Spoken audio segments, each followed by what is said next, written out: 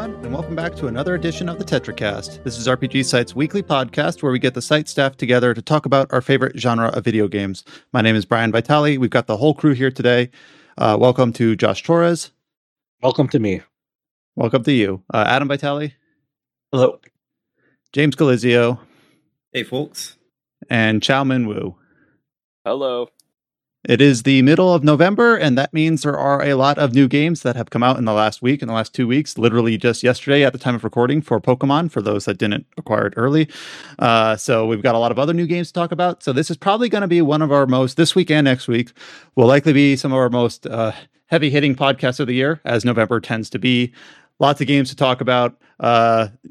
We're going to kind of go through them as best as we can with a lot of the new releases, trying to, as we get to them, as we've talked in the last couple of weeks, all the crunch that we kind of feel under as we get towards the end of the year. Obviously, Pokemon Scarlet and Violet just released yesterday. So we will be heading off our podcast with that, though it's likely that as we get more time to play into the next week, we might do a part 2 next week if more people. It depends on what we look at the itinerary next week and if we can squeeze it in. Are you sure about that? What's up? Think about what's happening next weekend. It's not the Game of the Year podcast, is it? No. I need a hint. It's right after Thanksgiving. Oh, I think we recorded on that Saturday last year, though. I don't know if I'll be in a position to. Yeah, we don't know our schedules yet. Next weekend. Well, I'll tell you something. I mean, I already have Thanksgiving in Canada. We celebrate it a month earlier. Oh, look at this guy! He's got the 2000 IQ play. Just moved to Canada. A month earlier.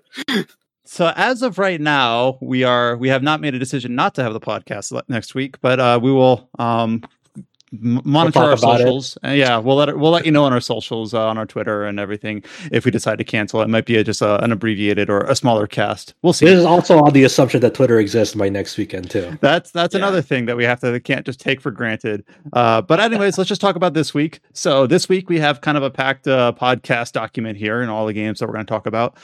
Since we do have a lot to get through, there's a medium bit of news and then 4 different games to talk about, and then some features up on the site on RPGsite.net.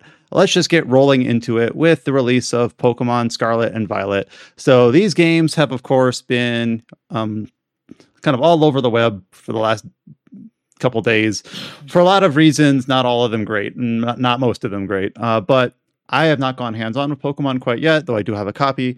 I'm going to hand off the starting of this podcast over to James, who has been behind the scenes poking at Pokemon and writing up, his impressions and thoughts in different guides that are going up on the site, and has been, communicating in our different Discord channels about his thoughts so far in the game. So, James, I have no idea what your actual impression is, because this game has kind of been under a lot of fire over the last week, and I want to hear it just from someone who has put a lot of time into it. Basically, what is true, what is false, how is it, and all of that. All right. So I think at a baseline, I'm just going to say this. Pokemon Legends Arceus should have been the only Pokemon game this year. I know a lot of us were surprised, and a lot of people were surprised when they announced Scarlet and Violet and saying that was coming this year. And we're just like, that's really soon to announce and release brand new mainline Pokemon games. Yeah, because Legends Arceus was in a relatively good spot when it came out, and for what it's worth, it was probably my favorite Pokemon game in years. And I know that many others felt the same way, though some also were disappointed in the lack of trainer battles and whatnot. But the thing is that game could have been even better if it had to release this holiday instead of in January.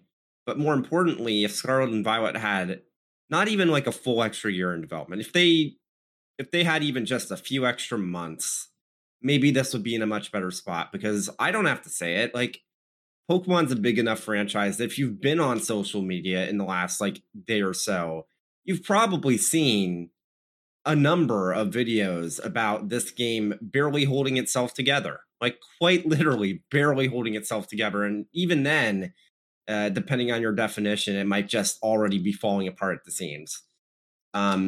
Technically, this game is a mess, a complete and utter mess. The performance is all over the place. The graphical prowess, in some spaces it can look good, but there's just so much popping. There's so much flickering. The way this game handles like graphics, even for a Switch game, is very clearly under like quite a bit of stress. It's like, to put it mildly, like there is a bug that seems to be relatively common. I've seen some people that they haven't run into this, but I've run into it, and clearly so many other people have. Whenever you enter any sort of indoor location, so it could be like a building, it could be the terror raid battles, it could be any number of things that are like changing the actual like location you're in that's not part of the open world. There will randomly be just a Pokeball sitting on the ground in the absolute dead center like of the location based off the game data. And once you notice that, it's impossible to stop noticing it. Well, you might have doomed some people because if they didn't notice it before, they might not. They might now just like. Granted, not everyone's run into this, because I was consistently running into it with terror raid battles, but before we started recording, I was mentioning how like last night I was up way too late co-hosting a stream for a buddy of mine, and I was watching his like footage, and like in the terror raid battle, like I'd see the Pokeball on the floor, but like looking at his like preview window, it's like, nope, it's not there on his end. What the fuck? It's weird. Yeah. Did the game launch with like a patch to kind of fix up some of these issues? Yes, this is with the day one patch. Oof. And from what we can tell, there is very much a memory leak right now, to the point where even Nintendo's own customer service is recommending that you restart the game every day. Yeah, I mean, this is not the only game on Switch that suffers this. Like, I remember Xenoblade 3 having this as well, where they're like, you just saw very noticeable performance dips, and then you'd have to restart the game every so often. So Ruby Factory 5 have the same problem. Yeah. So I mean that issue is like, that doesn't surprise me. It's like, yeah, that's just seems to be like a par for the course of Switch. Yeah, somewhat common thing for Switch games, which sucks. Like, it even shouldn't Xenoblade be, 2 had it, and I think that apparently even Breath of the Wild did, even if the performance itself didn't suffer, because like the way that game worked is that it would use the blood moons to basically refresh the memory. So it's like, it's a gameplay mechanic, but really it's just an excuse for refreshing the game state. That's fine. And the longer you played the game, the more frequently it would occur, until eventually it was happening like every hour or so. Okay. I didn't know that it actually would change frequency. Whenever we talk about, first of all, I have a couple of comments based on the last bit of conversation here. First of all, as someone who has been outside of the Pokésphere since like Gen 4, first of all, it just felt like to me that it felt really quick. Like maybe this is just the passage of time and getting older, but like, didn't we just get a new gen? I guess Sword and Shield just was 3 years ago.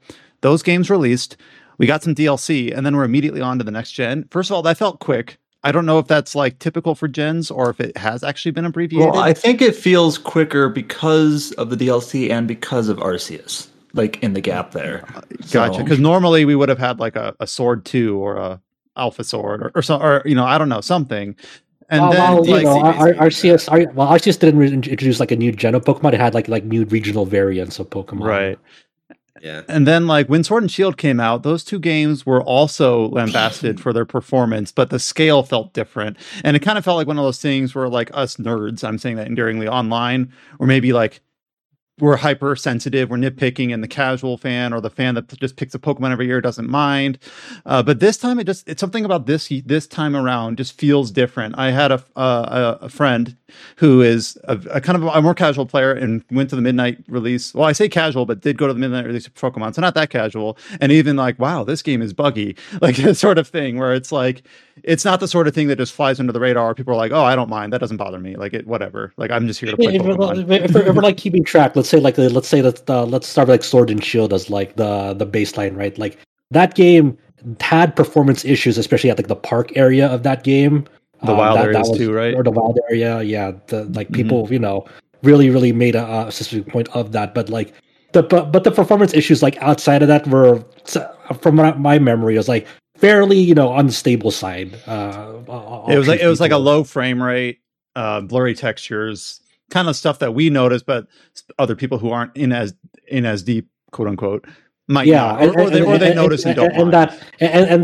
Those problems like kind of like those didn't like necessarily like permeate throughout the expansions. Like people were just like, okay, this is what it is. It's only like confined like really to this area, and the rest of the game like we can pretty much tolerate. And then sorry, go for it. And even the wild area, like it had performance issues, as in like it had frame rate dips, but it wasn't really a noticeable problem for most people unless you were playing online. Not like this. Not like this. So we fast forward, like expansions and DLC comes out. Then we get to Pokemon Legends Arceus, and the Arceus was not like immune to this problem. Like when it launched, like people definitely did the same cycle of like, here are some videos, there are some buggy things about this game, there are some performance problems about this game. But it was like a lot of that was like, this is not really technically mainline. This is kind of a spin-off, a new formula. It's like it's a novelty sort of thing. So like it was more of like to some people it was like more like an engine test almost of like trying out this open world formula for the Pokemon series and so forth. So and like people kind of use that for like the environments and stuff, where they said when the environments were first shown, like, wow, these are really kind of dated, but it's Game Freak's first go. Like there's a little bit of a boiled frog effect there, where it's like, yeah, it's Game Freak, they haven't been great at this. The environment, it's not Game Freak, right? It was or was it Game? Yeah, I'm trying to freak. All right, it was the remasters that weren't Game Freak for Platinum. It's going to be funny when we. I'm gonna bookmark that thing you said where it's like, it's the first time doing a fully open like 3D world. Gonna be interesting to juxtapose this game with another studio's first fully, not full open world, but open world enough RPG that also released this week that most people probably don't even know exists. We'll put that in the back of our heads. But yeah, so that Arceus, the environments, people kind of criticized, and I think genuinely they were not great. But it was kind of like people let it slide because it's like, this is like Josh said, this is kind of a proven. This is not a demo, but kind of like learning the techniques, learning how we can do, like what are our capabilities, what do we want. Yeah, almost like as a borderline proof of concept. There was a fully baked game in there, and like people seem to and enjoy that new formula for the most part. But it was still not immune. Like we saw, it was still pretty buggy. It was still had performance problems. That's well documented. When it launched earlier this year, and now as the year goes by, after Arceus comes out, here comes the Game Freak and the Pokemon Company again. Just out of nowhere, to everyone's surprise, it's like, there's a new mainline Pokemon game with new generation, Scarlet and Violet. So not only are they releasing Arceus earlier this year, but they're releasing like 2 more Pokemon games, which is our main lines with the new generation later this year. And like, of course, that will feel like that's, at the time, it felt overwhelming. It's like, that's crazy. Like, you could easily just like push these off for a few months and everyone would be fine with that, but here they are, close to the end of the year, these come out, and the results speak for themselves, both in the reviews it's gotten and all the all the footage that people have gotten, whether they're using the inbuilt screenshots system. Screenshots, taking videos like with their capture cards, and so forth. And I wonder, I played a very, very tiny amount of Scarlet. Like I have played a little bit about it because I'm kind of curious to see like this new open world structure that they're messing with for a mainline. But to me, it's like, okay, actually, there's a lot of bugs for sure, and some of them are really fucking hilarious. Like the Golduck walking through like the air. Like that one was like, okay, that's pretty funny. But it's like, is there like an enjoyable game, like, beyond it all? That's what I'm curious about. Were you going to say something, James? Because I know one of the features of this game is like, it's pretty like non-linear in terms of progression, because you have like these 3 main paths to pursue in this Pokemon. Like you have like the standard like gym leader path. Yeah, now you have like this rival gang that you can pursue. And then you have like another one that's like an archaeological sort of angle to like find these like Titan Pokemon or something like that. So like, I see what James is trying to do here. So like, is it fun? Showing an example of performance. All right, so James is sharing. Well, we won't be able to show this on the podcast, obviously, but he's just showing. He's just showing us what the hell like is going on with you guys. Oh, okay. Like, he's James like started up like a live stream on Discord during this thing, but like for the purposes of an audio podcast, like is this a fun game? Yeah, it's a fun game. Like despite all of the issues, it's like so. With everyone I've been playing the game with over the last like day or so, the one thing that we keep coming back to is that it's such a shame that these performance issues are here. Because even like the presentation stuff, whatever, it could be better, it should be better, but most people, they don't actually care too much about that. And that's kind of where Sword and Shield were. Yeah, but the performance issues have gotten to the point where even gamers and a lot of non-gamers play Pokemon. In fact, I'd say most people that play Pokemon aren't really massive gamers. Just to make sure that we're careful with our wording. If they play Pokemon, they are gamers. But like that's their one big release of the year that they really look forward to. That's what I meant. It's like not that they. This is their jam. They line up every year. It's kind of like like people who only play one game per year, and that's like the yearly Madden game. Like that doesn't make them like not gamers. It's like they have their habits. They know what they like. Yeah, casual normies. Let's just say that. But yeah, the game itself, if it wasn't for the performance issues, this would probably be it's already, even with the performance issues, people are saying this is possibly the best Pokemon game in a long, long time, and I agree with that. Like, all right, let's be optimists. Yeah, let's be optimists, and let's dig into that. So, James, obviously, you've out of all of us here have been able to put the most time into Scarlet and Violet. We've kind of put 27 hours into it so far. Oh wow, yep, for sure. Then, so we've kind of covered that it hasn't released in a great state, and we don't know exactly what sort of follow-up support the game will get in terms of potentially fixing these if they are mostly caused by memory leaks. It seems like that's the case, but we don't know for certain. But let's just focus on the positive. So you just started that this game has a lot going for it on a gameplay front. So let's dig into that. In your time with the game, like how, for those of us that are fringe Pokemon or have not been Pokemon fans for a while, like what does Scarlet and Violet do well in your first couple dozen hours with the game? Well, first off, like my main issue that I had with Sword and Shield, and I know a couple of other people at least had this same thought, it was like, even though you had the wild area, which meant that you could kind of choose what type of Pokemon you caught, and like there was a lot of freedom for what teams you could use. Outside of the wild area, the entirety of Sword and Shield was just completely handheld. Like in earlier Pokemon games, like obviously it was like very linear, but there was still like routes that you could explore that were off the beaten path that you did not have to go through, or you could completely ignore. Like in Gen 3, you had the Shoal Cave or the upper portion of the Meteor Falls. I forget the exact name of that location. And Gen 2, you had all sorts of different routes you could explore, or like different like exits to caves and whatnot. Gen 4, you had like entire routes, and you had like all the different like legendary Pokemon you could find in the post game and whatnot. And Gen 8 was beyond all of the other issues people had with like the Pokedex cut and like the presentation and performance. I know a lot of like Pokemon fans were just disappointed because to them, what Pokemon was a bit of that exploration and being able to discover things on your own. And they kind of just didn't have that option with Sword and Shield or Gen 8 in general, which was part of the reason I loved Legends Arceus, because it kind of brought that back. It wasn't fully open world, but it had like the open zones were all really big on their own right. And then it was just like kind of freeform. You had a narrative, but you had side objectives and things like that. Yeah, though funnily enough, I'd say that Legend Arceus's narrative was one of the better ones in Pokemon. Not that that's saying too much.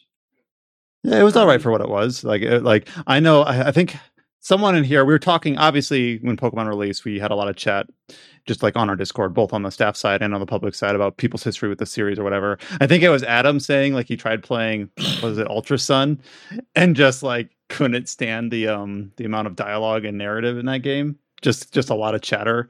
And Arceus had some of that, but just Sun, just DS Sun. But yeah, Arceus, or no, that was 3DS, right? Yeah. But then Arceus had some of that, but it had plenty of times where it just kind of like shut up and let you play, as we like to say sometimes.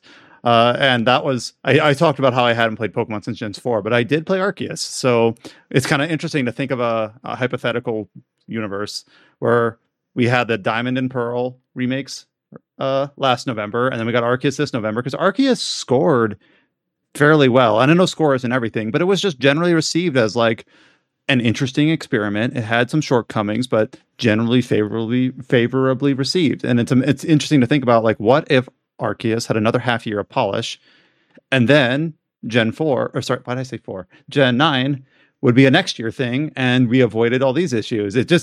It's interesting to think about. We will never know for certain, like, why the decision was made to release all these games on such a rapid cadence. But I guess I guess I'm catching myself getting kind of back into the pessimism. But James, you were setting yourself up to basically say that it seems like Scarlet and Violet do manage to present its narrative in an interesting way and give you some freedom in what you're able to do.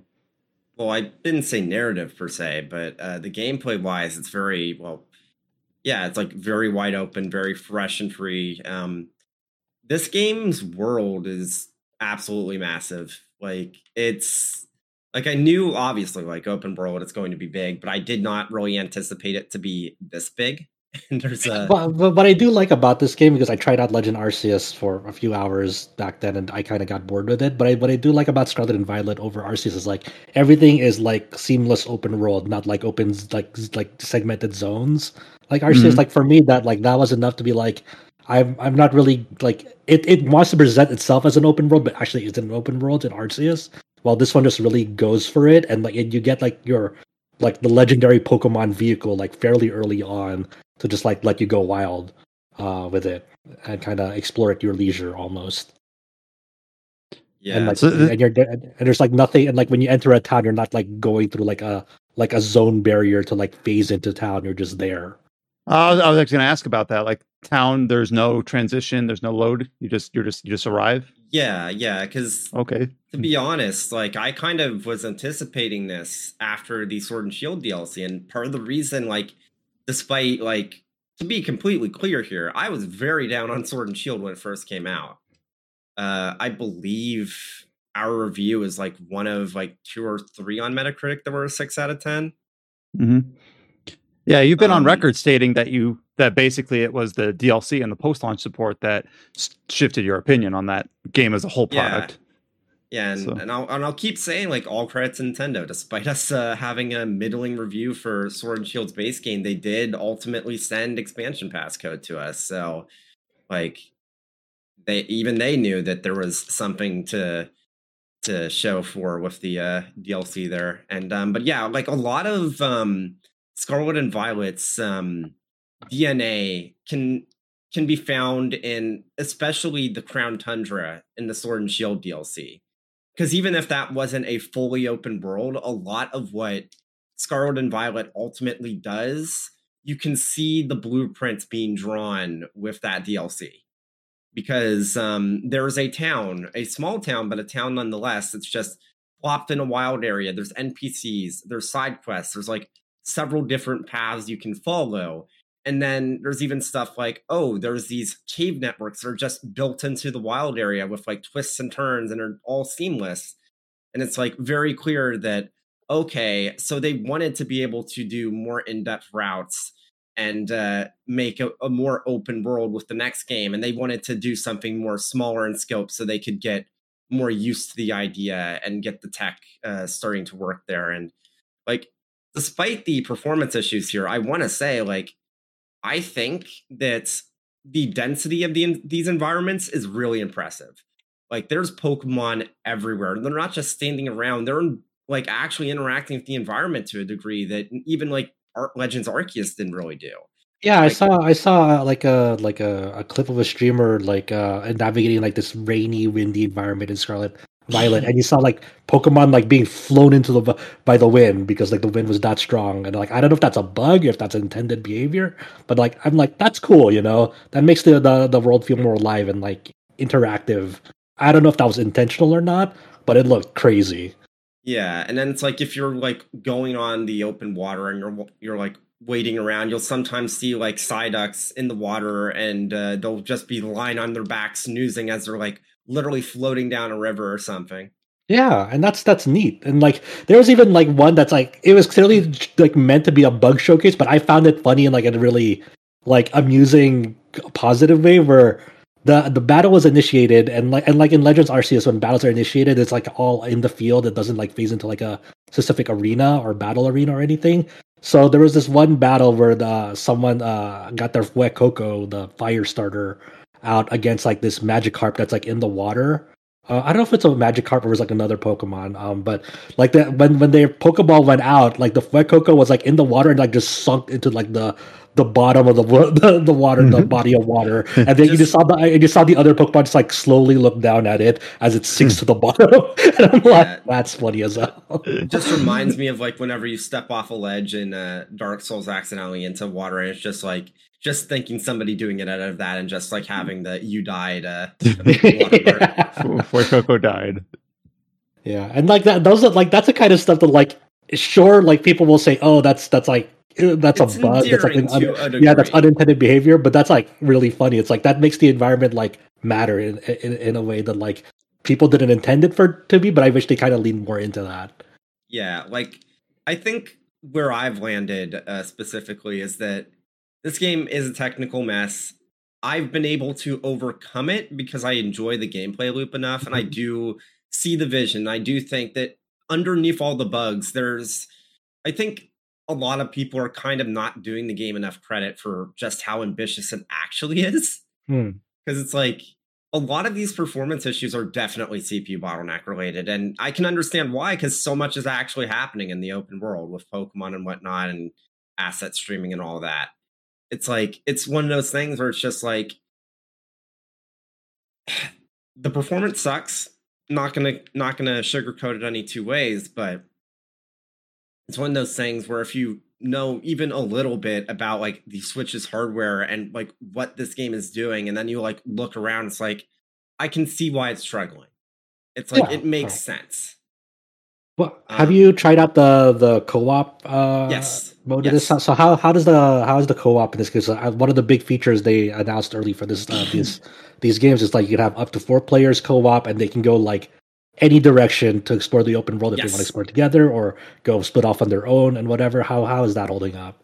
So there are limitations to the co-op. You can't like join another person's like wild Pokemon battle or anything like that. But it is very seamless. And one thing that's I think very important for a lot of people is that when you join someone else's co-op session or world for a co-op session, you don't have to worry about not being able to progress your story. Like, okay, you can anyone in a co-op session, you can have 4 different people doing 4 different things in their individual stories completely seamlessly, no problems whatsoever. That's actually really cool, and like that's kind of, I think that's like one of like the hidden big features of this game, and like one of the biggest strengths. It's like I know we've seen it a lot before with like other games with like co-op where they have to like make a co-op room or co-op session, and then there's like certain limitations, like only the host can do this, only the host can progress story, only the host can do that, and you're like more of like a kind of like in the passenger seat, can't really do things on your own. But like hearing that, like that's really really cool. That like I assume like these set of games are like going to be like a big like just like communication hub for people to just like hang out together. It's like, hey, you wanna play Pokemon? And sure, like, and they're just like maybe they're just doing their own thing, just like enjoying each other's company while they're just like doing their own thing in Pokemon, but together in the same world. And that's really really cool. And it's like the moment, like especially last night, that really stood out to me is like 4 of us were just going different directions, doing different things. We found a really, really weird Pokemon, and then just all of a sudden we meet up, and it's like we're like, okay, let's show each other what we caught. And then it's like this. I guess spoiler warning for a very early Pokemon, if we want to put this in the podcast, like just to say, Buddy throws out Toadstool, which is a not regional variant, but more like a regional cousin of Tentacool, where instead of it being a squid, it's like a weird mushroom plant thing that stands on two legs, and it's just like the funniest fucking thing I've ever seen. And then you throw it out, and it's like, okay, it looks funny because it's like standing on its tentacles like legs, and then you start moving, it starts moving with you, and it's like flailing its tentacle legs, running after you at a really high speed. Then you read the Pokedex, and it's like, oh yeah, this thing can run up to 30 miles per hour. Holy shit. and everyone was just laughing their ass off. Yeah, but I imagine, like, think about like how this will be great for like, friend groups, friend circles, especially for younger kids. It's like, you and like you have some buddies from school. It's like, hey, after school, let's go like play some Pokemon together, and like that's just easy now, and just like something you get to do together, and that's awesome. Yeah, and it's awesome. There's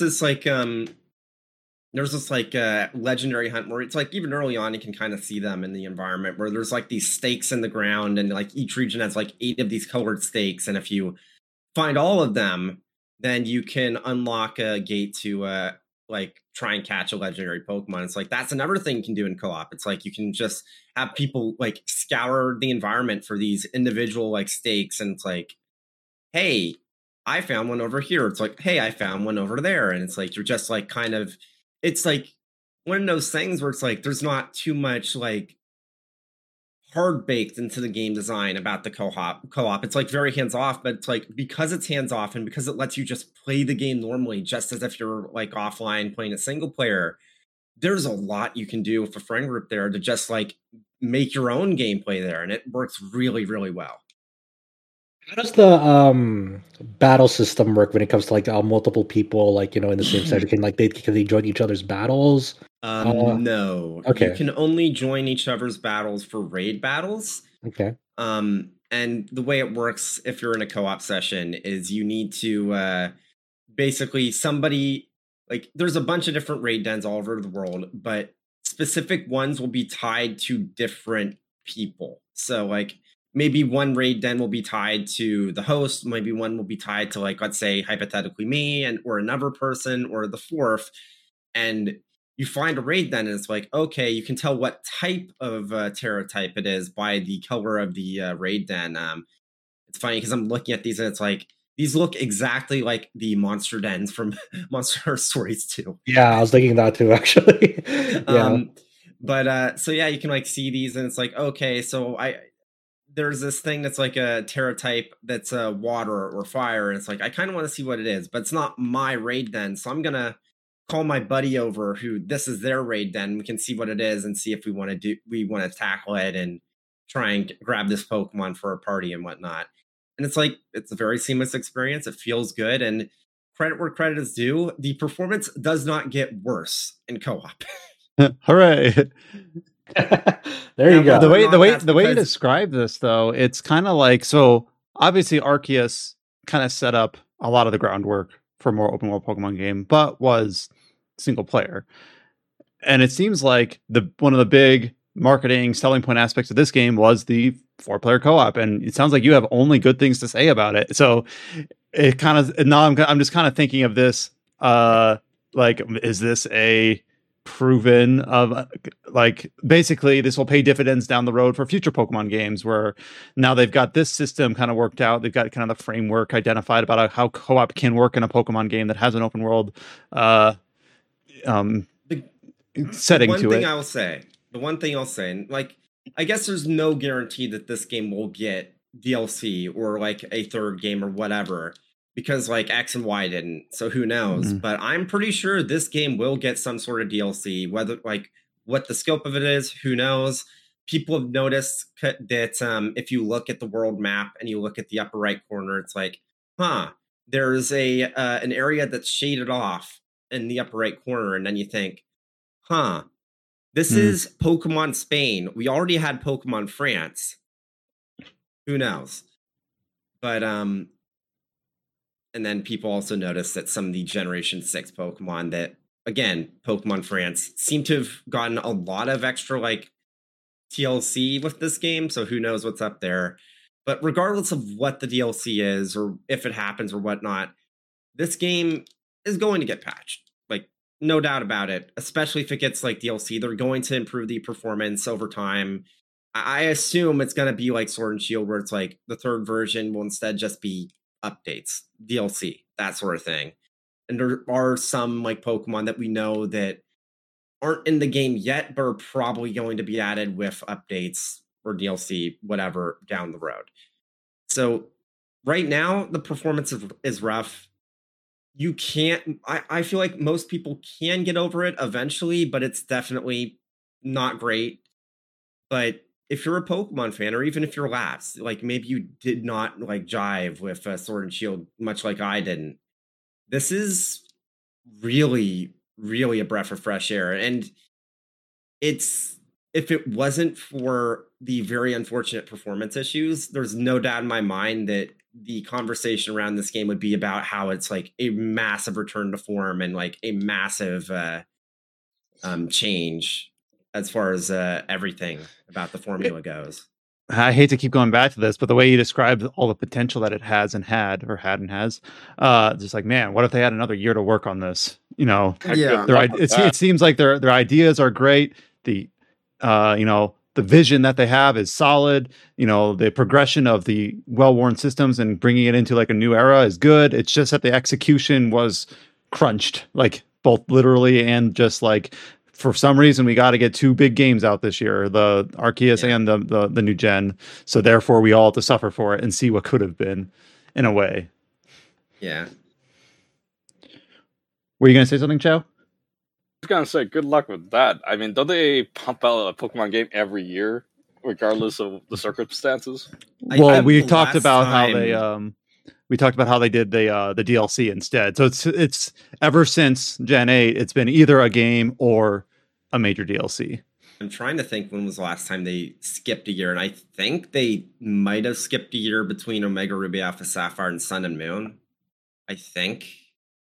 Like, I have never seen a Pokemon game being delayed to improve performance issues. It's all about the bucks, so it's rip for this game. Mm-hmm. Well, I do know that, like, back in the day, like, Diamond and Pearl got delayed. Which You're is right. Why they had the, like, additional, like, season of the anime that was about, like, the Battle Frontier and, like, Emerald or whatnot. Because they needed, like, filler. And that's also why a bunch of, like, spin-off games and whatnot had, like, little teaser Pokemon for Gen 4, like, with Munchlax and Bonsly. So it's like it's happened before, and I feel like if any year should have had a delay, it probably should have been this year, because they already released the Pokemon game. Arceus sold over 15 million copies. They did not need to release this now, even if it's going to sell like 20 million. And you're right, Alpha Ruby, like they're apparently in 2015. Yes, I'm on Wikipedia and educating myself.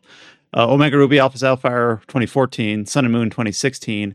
2015, we got some games like Super Mystery Dungeon and things like that. Yeah. So just some spin-offs. But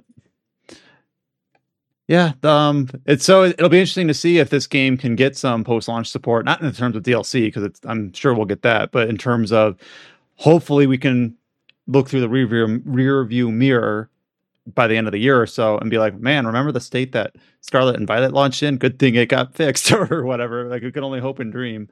Did they ever improve Sword and Shield on the base game? The wild areas never really got improved now. So it's not a good precedent. But also the problems with this game's performance and like glitchiness overall is like Sword and Shield's performance, most people are able to ignore. This game's performance, glaringly obvious. I feel like there's a much better chance this gets fixed than what happened with Sword and Shield. Who is your favorite? I want to be cognizant of spoiling people, but an early new Pokemon that you put on your team, like who's your early newcomer that you've really enjoyed like using and having around? I really enjoyed Tinkatink, which is a Steel Fairy type. It's really cute, and it's also got like an interesting typing. I know we've had like Fairy Steel types in the past, but none that were really explicitly like a a frontline attacker. Like you had ones that were like support, like Klefki, and weren't exactly great. But just a really neat like evolutionary line that has good designs, good stats, and just seems like a great time. But honestly, most of the new Pokemon this one have been really good. I'm to me, even though fairy type has been around a while, I still think of fairy type as like new. Been around I forget for what. almost a decade. Oh Jesus! I still Christ. think about the fairy type as like a foreign thing to me too. I'm like, yeah, man, I Pokemon forget- fucking sure are crazy these days. Yeah, I still have that phase. I forget what Pokemon it was. The one of the man, my memory just stinks now. My main team on Arceus, I forget if I had a fairy type Pokemon or if I just had a Pokemon with a fairy type move. But I was like, wow, like this move is amazing. Like it's good against dragon and or whatever else it was. I don't remember the details, but like I still think of fairy type as like the weird mystery like add-on. Like, oh, like this is a thing now. There's this thing that you have to actually account for and actually is really good, to have on your team.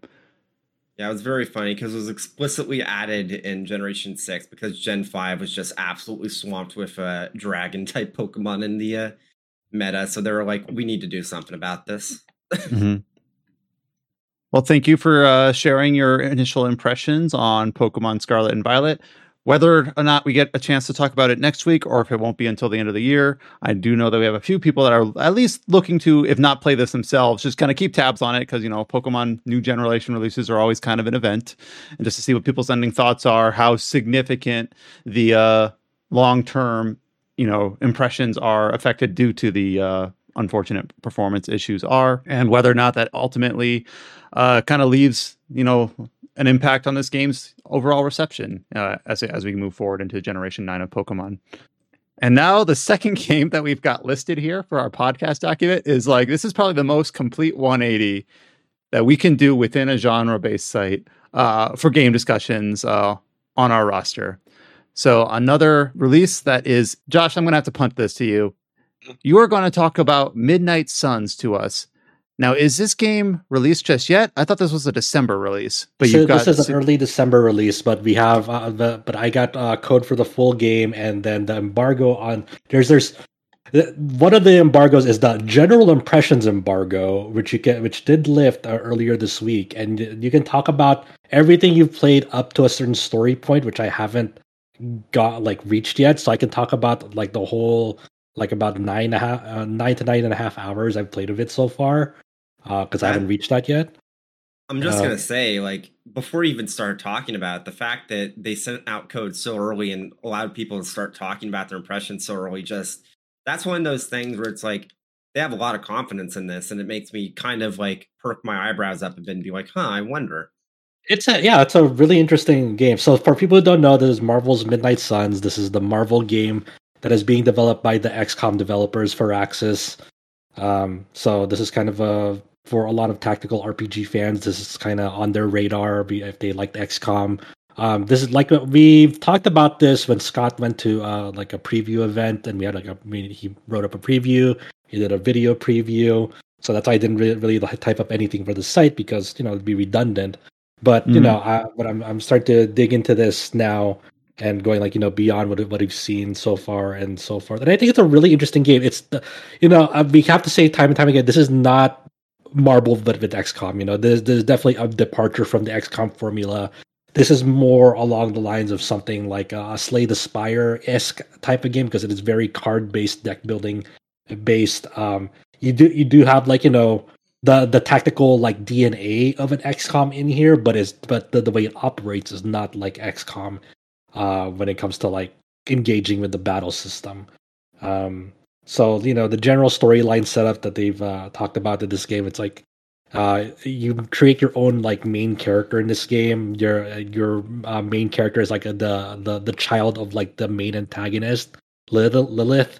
Hydra has resurrected Lilith and is wreaking havoc on the world. And the only way the Avengers and the Midnight Suns groups can combat her is by resurrecting your OC. So you can have a male or female OC. You have some options that you can tinker around to customize them. and make them look really, really goofy. Like this game's hair options is really something else. Everything is looks.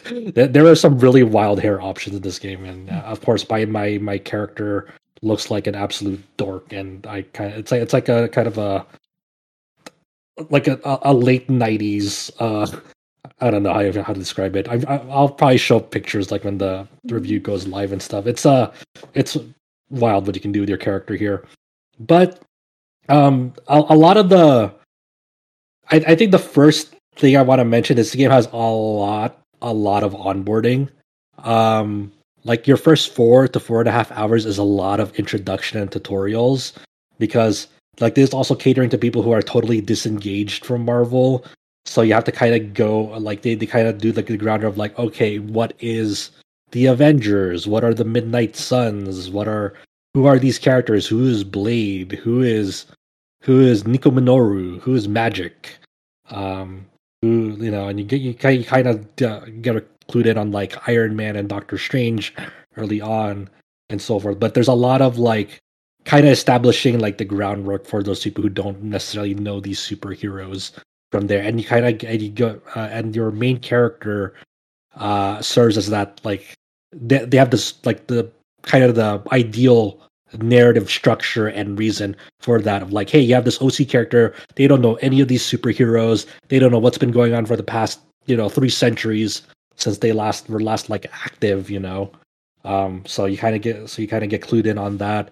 You gotta kind of get clued in on like, okay, how does the battle system work, and how does like this whole Abbey home base work. Like I think one of the things that really caught me off guard is like, sure, you have this new battle system, and they teach you that like one of the first things you do when you start at the game is like you get a battle tutorial on like how does the card system work, and it's fairly simple in terms of like how you interact with it. Basically, you can have up to 3 characters in battle. Your main character does not have to always be one of the 3. There are like general missions and story missions. In story missions, your OC main character has to be one of those characters.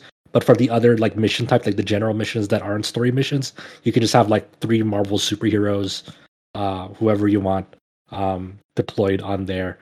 Each of the 3 characters that you deploy have 8 cards on them, so you're working with a maximum deck size of 24. When your turn starts, you have certain limitations. You have 3 card plays, so you can only play 3 cards, but there are stipulations to this. Like there are these cards called quick cards, like you'll know them by just their name, like Quick Slash or Quick or Quick Blast or like Quick. It'll say Quick and then something else. And then if you KO an opponent with this quick card, it will not consume a card play. So there are ways to manipulate the system so you're not confined to only always play 3 cards, and that's that. You can fiddle around with like the system in that sort of way where you can like kind of get the most actions out of your turn in the most efficient way possible.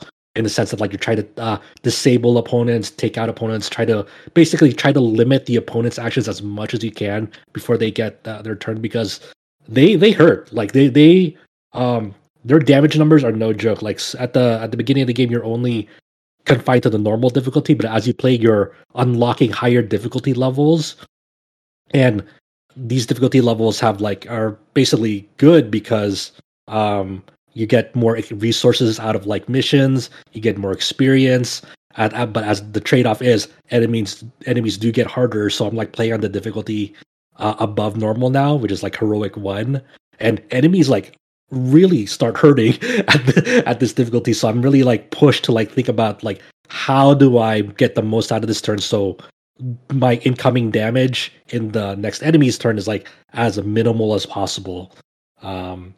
So outside of those limitations, the 3 card turns, you have 2 redraws, in the sense that if there are a certain card that you can't like do anything with at that time, you can actually like swap it out and like draw a new card for it. This redraw mechanic does like interact with certain character abilities, like Iron Man, for example, has cards where they will gain an additional effect if you redraw them, so you don't necessarily like replace some of Iron Man's cards. They just gain additional effects. And then there's also a limitation of like one move per turn, in the sense that you can only move one of your characters in their positions manually, because like moving around in like the battlefield is very, very, very beneficial, because there are some moves that knock back enemies. So depending on your position, you can like kind of almost like, it's almost like bowling, where you can like use an ability and think of like the enemy that you hit as like a bowling ball, and like you can like knock them to another enemy. In that sense, you can also use like that move function to kind of line up certain abilities that might like go like this in a certain like angle or in a straight line. So you like maybe want to like manually position a character to fully utilize their ability that'll hit like a lot of enemies in that trajectory. So that's why they limit that move function like to only one move per turn, because that like being able to manually move a character is like already a very powerful tool in that certain aspect. And so throughout these battles, like as you play cards, some of them will earn this heroism resource, which you can use to activate like other cards that are like more powerful or have more powerful utilizations to them. You can also use this heroism resource that you build up to interact with the environment. So say like you could like there's like a big trash can that you can throw over to an opponent.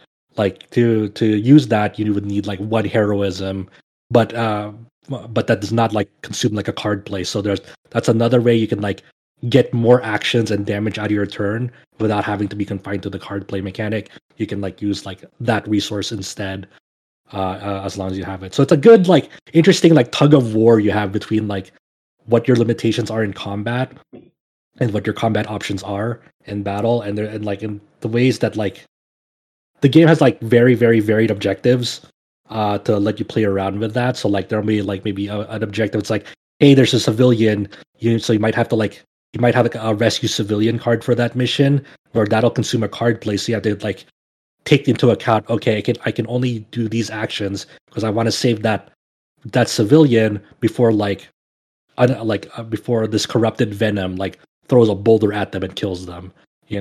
Stuff like that to consider. Or like this Hydra chopper is gonna lift off in 3 turns. How do I make it so I'm like minimizing the damage that I'm intaking while trying to make a concentrated effort to take down this chopper before it lifts off? So there's like a lot of like varied scenarios that really, really push you to think very tactically about like about like your capabilities and what you're able to do without having to sacrifice that many characters to do it. Like even when a character falls in battle, like that's not it for them. They're not like permadeath or anything. You can like resurrect them with on certain difficulties. So like on normal and like heroic, like I think in normal you can like resurrect them 2 times, and heroic you only resurrect them once, and then like higher difficulties they won't let you res at all. Yeah. So it's kind of really just pushing you to think about like how do I really like get the most out of like each of my turns and each action.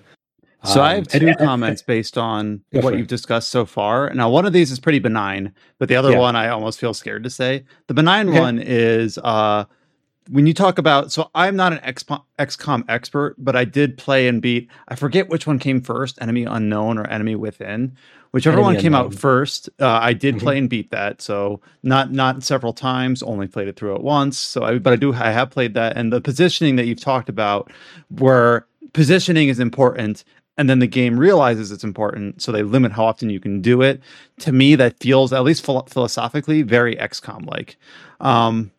But then the second thing I want to comment on is you talked about how I think that, some people will think like it's 2022. Turn-based games are archaic. Anything that has any sort of turn shouldn't exist anymore. But I do think that turn-based games in general, or round-based or whatever other variant, there's a lot you can do with manipulation of turns, or trying to like have additional mechanics that will alter how many turns you get or how many turns your enemy get. And whether that's like something that is like, I'm going to pull up a few examples here. Like Fey Tactics was a strategy RPG, an indie one that came out in like 2019, where it's a purely turn-based, but you would also be able to cast spells at any time. So there's basically a way you can manipulate it that way. Or this is the part I was scared to say, Shin Megami Tensei, I've only played 5, and I know I'm in a room of people who have been experts of that series. Just the weakness mechanic on that game, where you want to maximize the number of abilities. You talked about how dangerous the enemies are in Midnight Suns, and in Shin Megami Tensei 5, if you're not minimizing how often the enemy gets to act relative to your actions, you're going to have a rough time. So you have to have good composition in terms of like being able to, in that game specifically, hit weaknesses or cover resistances or things like that. So I just think the hallmark of a good game based on a turn-based system is giving the player good, clever, interesting, well-designed ways in order to tilt the odds in their favor. If it's one turn for you versus one turn for the enemy always, and you can never change it, that can be a little bit boring and flat and not interesting. So it sounds like Midnight Suns does a bit to kind of keep the player engaged and give them like, yeah, here's how the fundamentals work, but we also give you these tools in your arsenal in order to like tilt things in your favor based on what the needs of the specific battle are or whatever. Yeah, it's really very like all the heroes I've played so far have very, very like different sorts of like move sets and things that they specialize in. Very clear pros and cons of them. Like for example, Magic, she's a swordswoman, magic swordswoman that can open portals with her magic sword. So one of her like hallmark features is she has cards where she can open up portals, and you can manipulate, like when you open up a portal, you can manipulate the trajectory of like when she uses like a knockback skill. Instead of like knocking back to like where they normally would go, like in normal physics, instead like when she knocks back, she knocks them into like an active portal, and you manipulate the trajectory from there where they go. So like one of like environments I was in was like, hey, I'm on top of a building. There's like an open gap in the building where I can fling them off. So I open a portal that faces out of the building, and enemies that I knock into the portal, they have a chance to just instantly die because they got flung off the building. Another thing that is like unique for a character is Nico Minoru has like this staff that she can't really control, so she's kind of like the roulette character, where a lot of her cards are like, this card when you activate it, you can do this or this. So like one of her spells is like, this spell does a lot of damage. It's 40 points of damage, but you cannot control who it targets. And if it KOs its target, it will do a second cast for free right there and then. And like that's really interesting to think about, of like how to manipulate that, like the weird like strengths of these characters, of like there's like very unvarying conditions and circumstances in the environment. Like what I really like is Ghost Rider, where he can actually like open like a portal to hell, like a hole to hell, and he has like an ability to like not like he can create a hole, like an environmental hole to like fling characters into it, and they have a chance to like just like fall in as well. And he also has like a super powerful card where like he uses his motorcycle to run it over like a lot of enemies in a straight line that deals a ton of damage, but the trade-off to it is it discards your whole hand as well when you use it. So it's just a lot of interesting like trade-offs that like are very in the spirit of the characters, of like there's like a good representation of their powers, and there's like an interesting way that they're utilizing it. Like Blade, he has like really great like offensive cards. It has like life steal, and has a lot of like ways to cause his enemies to like inflict the bleed status. And then once they're in bleed status, he has other cards that can proc off of that and take advantage off of that, which is very in the spirit of Blade, a vampire hunter in that aspect. So I think like the battle system and like the tactics of it are actually really compelling and interesting to play. The thing that I'm like kind of mixed on on this aspect is the one aspect and one half of the game is all that like tactics, interesting ways to engage with the battle system, etc. The other is like this abbey home base where your home base is like this abbey on an island that's like in another dimension. And like so like there's this whole island and then like this abbey and like the size of this like island is like bigger than you would imagine. It's like and it's fully explorable. It's kind of funny because when you're like running around in this like kind of casual like home base area, like your running animation like reminds you of like fucking Shepard from Mass Effect strolling around with this like kind of like jog almost. And a lot of like the tutorials you get early on in this game is like kind of double that like you spend more time engaging with tutorials of like the Abbey stuff more so than like the battle system stuff. And a lot of this is like kind of building upon like this original storyline for this original character. Like there's like a lot of lore and a lot of collectibles and a lot of journals to kind of like really flesh out like the setting and like where this character comes from and like all the mythos that surrounding Lilith and like in this character called the Caretaker. And like and it's sort of like these characters' past and what happened to them because there's like a lot of like intimate storyline that being like the son of like son of a woman or son or daughter of a woman depending on your original character of a woman who has now turned into a demon, now possessed by a demon, and now you have like this and Caretaker is like as her like name implies, like she was the one that took you in after like you kind of had this falling out with your mom and like in this island with the Abbey where like the that she's been tending to, like it holds all sorts of secrets. And so I just gotta say, like, sorry to talk over you, but I really want to get this in. Like when you were talking about the different characters, like how their arsenal, their deck, so to speak, is like themed to something that makes sense to the character. Talking about a lot of like team building and composition aspects, a lot of things that Adam specifically tends to like call out when he plays like dungeon RPGs or things like that, or CRPGs, making like a good team that really synergizes well, and like tinkering and those that like micromanaging. That sounds like to me that like sings to me. But then right before you got into it, I'm like, too bad the game just seems kind of, sorry to be so judgmental, but like bland.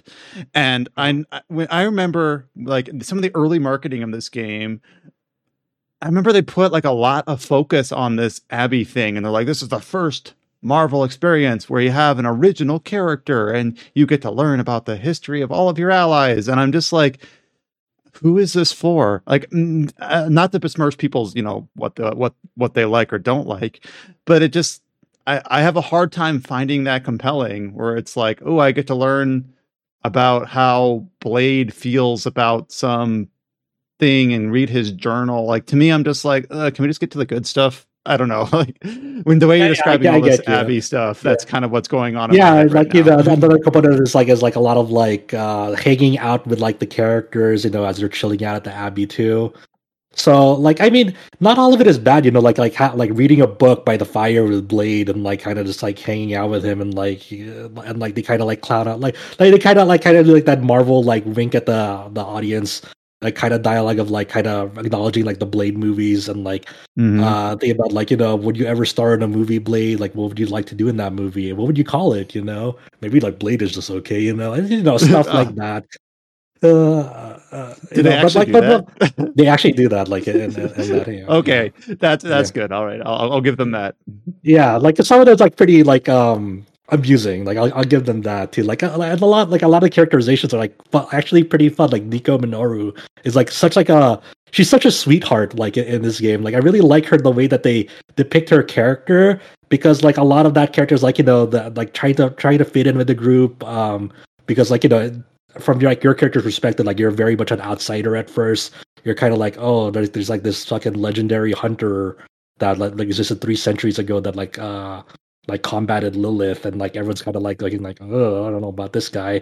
And Nico's like tried her best like have you like fit in with the group, and she kind of like the way that like kind of they how the voice actress like delivers her lines along with the facial animation and the tone, the way they convey it is like it's pretty.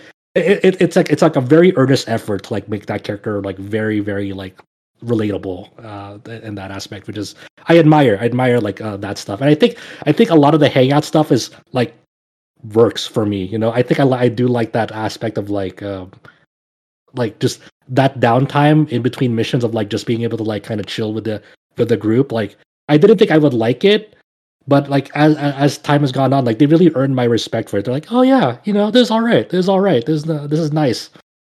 But I think a lot of the other stuff I was talking about, like, is like exploring the island and the abbey. Like there's this sort of whole thing, kind of like a Metroid-esque thing, where you gain these words of power, like runes almost, where there are like inaccessible areas on this island that you cannot get to unless you like find like the appropriate words of power to like make a platform show up so you can like travel over there and see what's over there. And like and they emphasize after the story, like, although this is optional, you can do it at your own pace. You don't have to engage with it if you don't want to, you know. But it almost feels like a check mark that they had to do for like game development. Like, okay, this feature has to be in no matter what. It feels like almost like a checklist that they adhered to for that part of the game. That like there's like I shit you not, there's like 4 different types of journals in this game. There's like a journal for the caretaker. There's like a journal for like Scarlet Witch. There's a journal for like another thing about the a person on the island, you know. And a lot of it is like, okay, whatever. And there's like just so many collectibles that like I don't really care. And there's also like, oddly enough, there's also these chests around the island that you cannot even just open. You need arcane keys. So like it's really weird at first when like you get to like run around and you see like an arcane chest right nearby, and it's, oh, you can't open this, you don't have an arcane key. I'm like, what the fuck is an arcane key? You know? Please And, don't like, tell me that's like a purchase microtransaction. So it's not. You earn Okay. these through like side missions. Like there's like some general missions that have like these optional objectives that you can toggle on, and like some of the rewards I saw was like, oh, you can get like arcane keys if you like do this optional objective with this character in it. And like this optional objective was like fling like 3 people into like magic portals for that mission. I'm like, okay, sure. So that's not something you can purchase.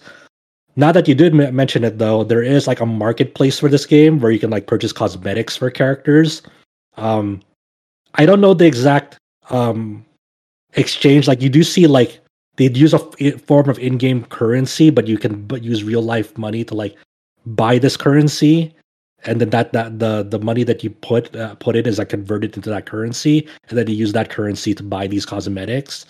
I like it'll display how much money, like what the conversion rates are for like real life money into like this currency to buy those cosmetics, but it doesn't show how much these cosmetics are at face value, because the code that I got, it just shows that I own all of them, so it just doesn't show a price, it just says owned. I'm like, okay, I guess. But from what I can tell, these are only cosmetics only, just skins. They don't provide any benefit. There are earnable outfits you can get for your hunter OC that do provide passive benefits, but from what I can tell at the moment, these are all earnable in the game. You can't buy any of them with real money. There's no way to buy any of them with real money. Like you need to actually like achieve like in-game objectives, whether it's like progressing the main story up to a certain point, or like getting like, you know, filling out some of like the side collectibles, and like once you learn like all these collectibles, you unlock this outfit that has this passive. So that's from what I understand at the moment. Like there's no way to like kind of buy power for you. You have to earn that with the like unlockable outfits for your hunter character.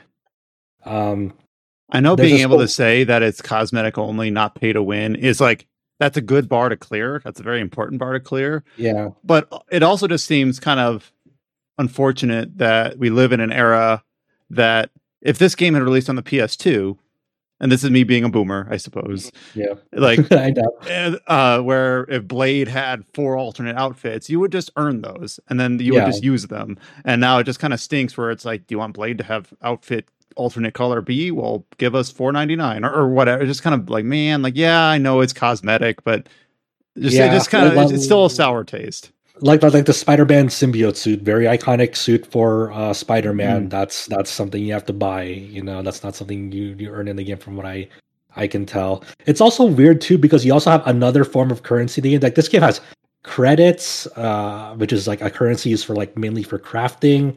You have gloss, which is like a currency you use mainly for like unlocking cosmetics, which is basically like in this game, there are the ways you engage with the Abbey. You can like decorate like the Abbey with like certain like pictures or comic covers that you earn, but in order to like place them in the Abbey, you need to like use this gloss currency to do it. If you want to like put like accessories on your character, like say mine has like a red hairband, and also like aviator sunglasses, you need to use this gloss currency. Gloss is not the currency that you pay with real money. That's a whole other separate thing. But like gloss is something you earn as you play, like, you know, missions and so forth. But it's just like it just feels weird that like there's like a lot of this stuff is like locked behind like this gloss currency. Like even like taking off pictures from the Abbey to replace it with another one, that requires a certain amount of gloss to do. You know, it's weird. It's very weird. Like even like unlocking like alternate colors for like outfits, that requires gloss, and that gloss currency only goes up with the rarity of outfits. So like if you're trying to change the colors of like a legendary outfit, that'll could take more gloss than if you're trying to change the outfit of a rare outfit. You know, and it's like it's so fucking weird. I'm like, okay, I guess it's so. Like this will feel a little bit, but it feels so AAA video gamey. You know? It does. Like, makes sense. Like let's make sure we get players. They pull out their spreadsheets or whatever, so they can account for all this stuff and make sure that they figure out the most efficient way to farm their gloss. Like, oh, if you do this mission over and over, I don't know like how the game is set up exactly, but that seems like that's just what it's going to be. Like, why does this have to be a currency in the first place? Because people will just find the most efficient way to get it and then just do that like out of necessity and just be like, okay, this is how you get gloss really effectively if you want to decorate your room. I don't know. That's another thing where it's like this game's core gameplay. And we'll probably wrap this up, try to wrap this up in the next 5 minutes just because we have a couple other games to get to. Right. But this game's core gameplay loop seems inherently well designed and well made. And even though I know it's like the superhero, people take it or leave it in terms of how they feel about that. It seems like it is a way that they can have interesting characters with different capabilities that they can almost assign different classes to in a way with their different arsenals. But then just everything around it is just it's like a game with a good idea with a bunch of caveats. Is kind of my having not played it, of course, is the way that like my brain is compartmentalizing it after seeing both Scott play it at the preview event and hearing you discuss it now. Yeah. I guess the last things I want to say for it is like there are ways to like kind of enhance like your cards of your characters. Like there'll be like certain like items that you get after missions that like you can think of them as like card packs. So like you go over to like Tony Stark and he'll like open the card pack for you, and then like you have initially a set of 3 that you can choose from, and you can choose one out of them. And then like if you research something to like further, like now I can like each card pack will unveil 4 cards and I can pick 2 of them, and then any duplicates of cards I get, you can like use another currency to like fuse them with their existing card and like make them better. So any dupes that you get, you can fuse them with your card to enhance their capabilities. You know, and then there'll be like times where like if you want to research something in the game, and then this threw me off at first. I know this will throw everyone off at first when they see it. It'll say this research for this like facility will take 1 day, and like it'll say 1 day left.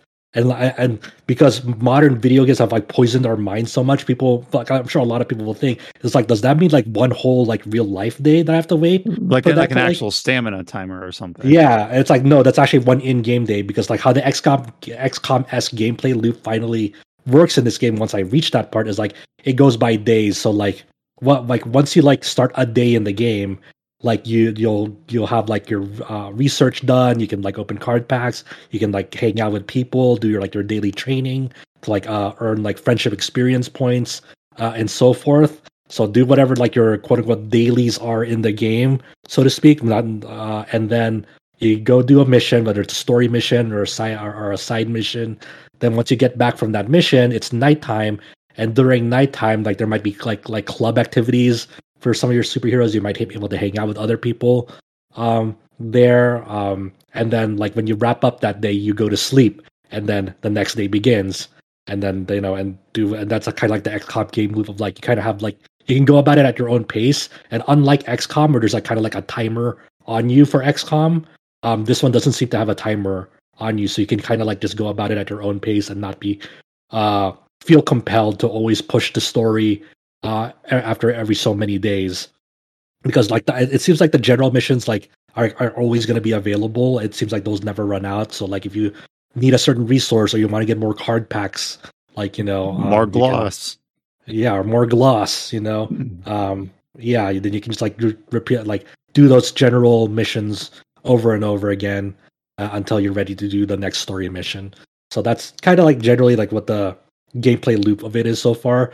Like so far, like I am enjoying it once I was able to finally like play the game like and like really engage with like the battle system like at a normal pace, unlike the beginning of the game where it was like you have to go through like literally through hours of like fucking tutorials of like, here's why the Abbey matters, and like here's what you can do the Abbey and explore the Abbey and do all this shit, and you're just like, okay, whatever. Like I'm sure that'll speak to like some people for sure, like if they're really into like the lore of their games and like really want to like really flesh out the narrative of like this original Marvel character and like all the relevant characters to that. But for me, like the main appeal of this game is like really digging into the battle system and like facing challenging scenarios. I'm with you totally on that. Yeah, so that's my general impression of the game after 9.5 hours so far. Mm-hmm. And with that, we'll move on to some of the other games that were released this last week. And these ones are a little bit niche with a little bit more limited target audience. So I will open up this section of the starting of our podcast, I say at the 80-minute mark, with an Obsidian game that released in the last week, and that is Pentiment. So Pentiment, this is a game that has been headed up by Josh Sawyer, who of Fallout New Vegas fame. This is the first Obsidian game that I think is truly released under the Xbox Game Studios banner. And no, I take that back. Grounded was. So this is the first one, the second one then. So Pentiment was announced and unveiled earlier this summer as basically a narrative adventure RPG that takes place in 16th century Bavaria or Germany during the time of the Holy Roman Empire. With an art style kind of inspired specifically by the art style at the time. So basically what this game is that anyone who follows Josh Sawyer on Twitter knows that he's like educated in kind of this realm, and he really loves books like In the Name of the Rose and things like that, and a bunch of others. Like he is much more, of course, well-versed than me. This is clearly a passion project for him. And luckily Microsoft was able to say like, sure, we'll handily support that. And people have been talking about how he's had podcast interviews and things like that, where he talks about how Game Pass has allowed him to create this more experimental game with a limited audience. So I went ahead and picked this up as I thought this was something that was kind of foreign to me. I had no history or knowledge of this time period, of this setting. Even I thought the initial showing of Pentiment was not something that I would be up my alley. And I ended up being very highly surprised by this game. And it's a hard game to describe and also a hard game to sell. So I'm not going to quite try to do that. But it's a sort of game where after I've played it, and the more I thought about it, the more I appreciated it and the more I liked it. So I did write up a review up on the site if you want to get some more like written, pen to paper thoughts on the game. But very rarely, typically when I'm writing reviews or even just like compartmentalizing my thoughts for a podcast impressions, I end up finding myself focusing on the negatives, or like I'll have an initial like score in mind, but I find myself shifting downwards the more that I think or criticize or analyze a game. But this game, it felt like more of the opposite, where the more I thought about it, the deeper that I kind of thought about its impression on me, the more I kind of ended up liking it. It's a game where you play as a journeyman artist who is in a tiny little farming village in the Holy Roman Empire, and I believe southern Germany, or southern of what is modern day Germany. And you end up at the heart of basically a whodunit. It's a murder mystery. And you are in a kind of a unique position where you are currently like boarding with one of the peasants, but you're of a pretty like, not a noble stock, but you're like an upstanding citizen with, a trades citizen. And so you've got like, you're able to interact with the peasants, with the citizens, and then even with the brothers and the nuns of the nearby abbey. So basically it's like you're in charge of figuring out who did this and we want to bring the right person to justice so that we can keep the respect in of our little township and not incur the wrath of the neighboring larger barons and dukes. So the whole game is basically entirely dialogue. There are no stats. There are some like traits or talents where you can say like, my character has studied in Italy, therefore I know a little bit of Latin, or things like that. Or like my character has an interest in the arcane, so I know a little bit about like necromancy or things like that. Or it can be like history or business or politics or things like that, which kind of affects what dialogue choices you have. And basically the game gives you leads in terms of these are the characters that you meet. And the game kind of fire hoses you at the start, where within like the first hour of gameplay, that I think is where if you have any passing interest in this game at all, you need to kind of get past that first hour point to see if this game is something for you, because it's kind of a bit of a fire hose of here's a bunch of characters. You're not going to remember them all when you first are introduced to them. It's going to be kind of a blur. And then characters will refer to other characters in passing. And you're like, hey, who was that again? Who was the baker? Who was the miller? Who's the stonemason? Who's the blacksmith? Things like that.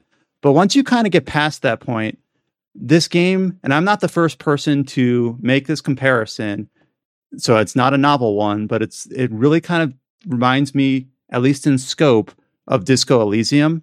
And what I mean by that is that it is kind of like, I believe it's Tim Schafer has a famous saying, or somewhat famous saying, where he says that if he could make anything, he'd make his city block RPG, an RPG that's basically scoped down to basically be as immersive as possible in a very limited space with a very small number of characters.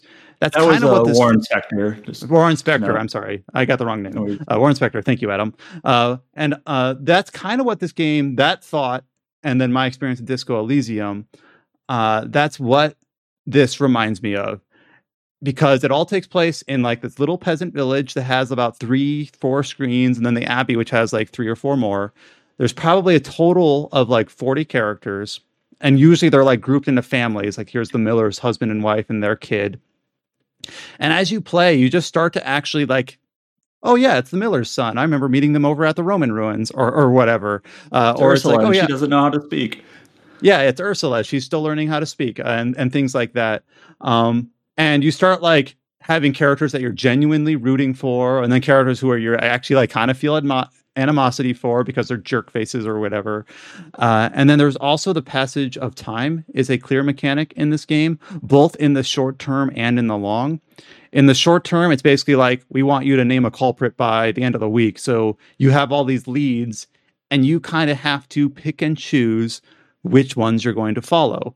So for people who like to exhaust everything and do absolutely everything, that is something that like that inclination is something you kind of have to be able to put to the side, because the game is framed and set up that you are not able to investigate everything. You cannot exhaust all options before you make a choice. You kind of have to go with your gut.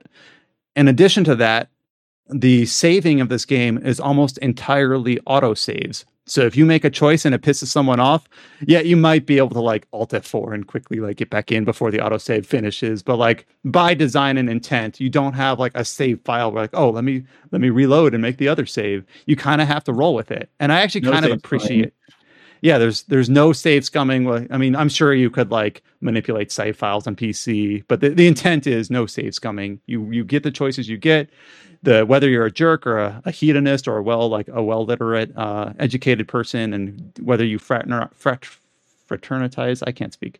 Whether you hang out with the peasants and you kind of besmirch the higher class or the other way around, you kind of have to roll with it. Which I actually think, yes, it's kind of an inconvenience to the player, but in a deliberate way that I actually ended up kind of appreciating. It's one of those things where it's like, take away the option for me to save scum, and all of a sudden I'm not really caring as much as, oh no, I pissed this guy off, or oh no, this person, like it said, I wasn't quite able to convince them to give me the information I wanted. It felt a lot more, I was able to get a lot more enjoyment out of it, which I kind of felt like is something that you had to have going with Disco Elysium as well, where you just kind of like, the game will not end. Your story becomes your own, and the outcome you get is something that is kind of tailored to the person that you role played as, truly in a role playing sense.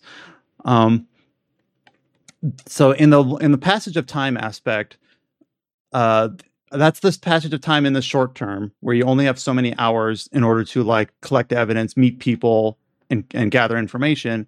In the long term, this game takes place across 3 major acts where several years will pass between parts.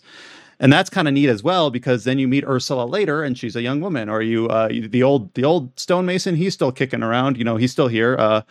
I convinced the blacksmith to go to the nearby town to meet this girl that he said he like had a fondness for, and it turns out they're married. And when I played through a second time, I didn't push him to do that, and the outcome was slightly different. In the second time period, he wasn't married, and things like that. I encouraged the miller's son to keep drawing on the Roman ruins, and now he's a lot more confident about it. So that's kind of how this game is slightly different from like a Disco Elysium or a truly open RPG, is that the narrative that this game conveys is pretty much curated, it's fixed, it's set, but you can kind of affect little perturbations in how it's unveiled, like how different character stories ends up, whether the old widow gets to keep her home or not. There's even like an aspect where if you let a kid named Anna steal your hat early in the game, later in the game, her daughter will end up with a patched version of your hat later if you let her do that. It's little stuff like that is just kind of like a little attention to detail, just like really well thought out. Yes, the game is always going to kind of end at the same place. This isn't a sort of game where it's like you make choices and your outcome is wildly disparate from the next person over that plays it, but you notice little things like that instead. And then also in terms of attention to detail, this game is, a lot of it is about writing and about art, and like every single character, when they are like writing their dialogue, like peasants, their dialogue will show up in a different manner than the monks at the monastery, will be slightly different than there's a family of printers where their dialogue doesn't get written in at all. It like has an old printing press sound effect and it all shows up at once. So there's little ways that different characters, like their upbringing, their educatedness and things like that is manifested in that the way that their dialogue is presented. And I didn't quite catch this, but I guess like some characters that are a little bit less educated, when their script is first showing up, it'll have like typos in it and then it'll correct itself really quickly.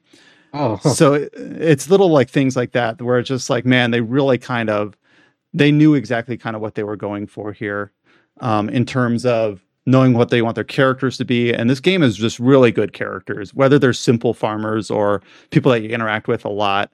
I think that's important for this type of game, because it doesn't have any voice acting, right? Nope. So yeah, it's got tons of language support. It sounds like the best 2 languages to play it in are English and German, kind of obviously English Studio and set in Germany. So that's an option for those that have that capability. And the main thing about this game, especially as I got to the ending, is that the narrative is, you don't quite know it at the time, but everything builds towards the climax at the end, but in an understated way, where the game is this is going to sound a little bit mealy-mouthed, but it's like thematically consistent, where there's little anecdotes and you learn a lot of little history pieces of the characters' lives. And then obviously there's the murder mystery on top of all of it. And you kind of learn exactly why all these things and how all these things are connected together. Not in like oh wow, now everything makes sense, but just everything seems to have a purpose and a meaning.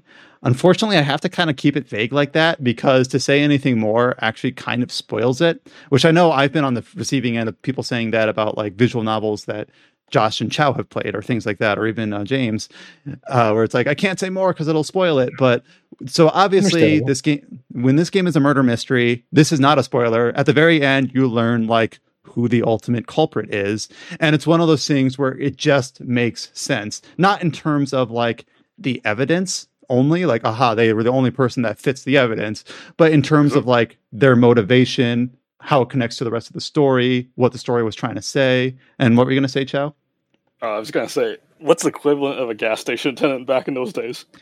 Oh, it's kind of got a little bit like that, to be honest. I know exactly he's referring to Persona 4, but I guess we should probably put it. Well, wait, when you're talking about the ending, like when you figure out who did it, it reminded me of Disco Elysium. Like you learn who did it, but there's a reason why. Like it's more than just, aha, it was that person, you know?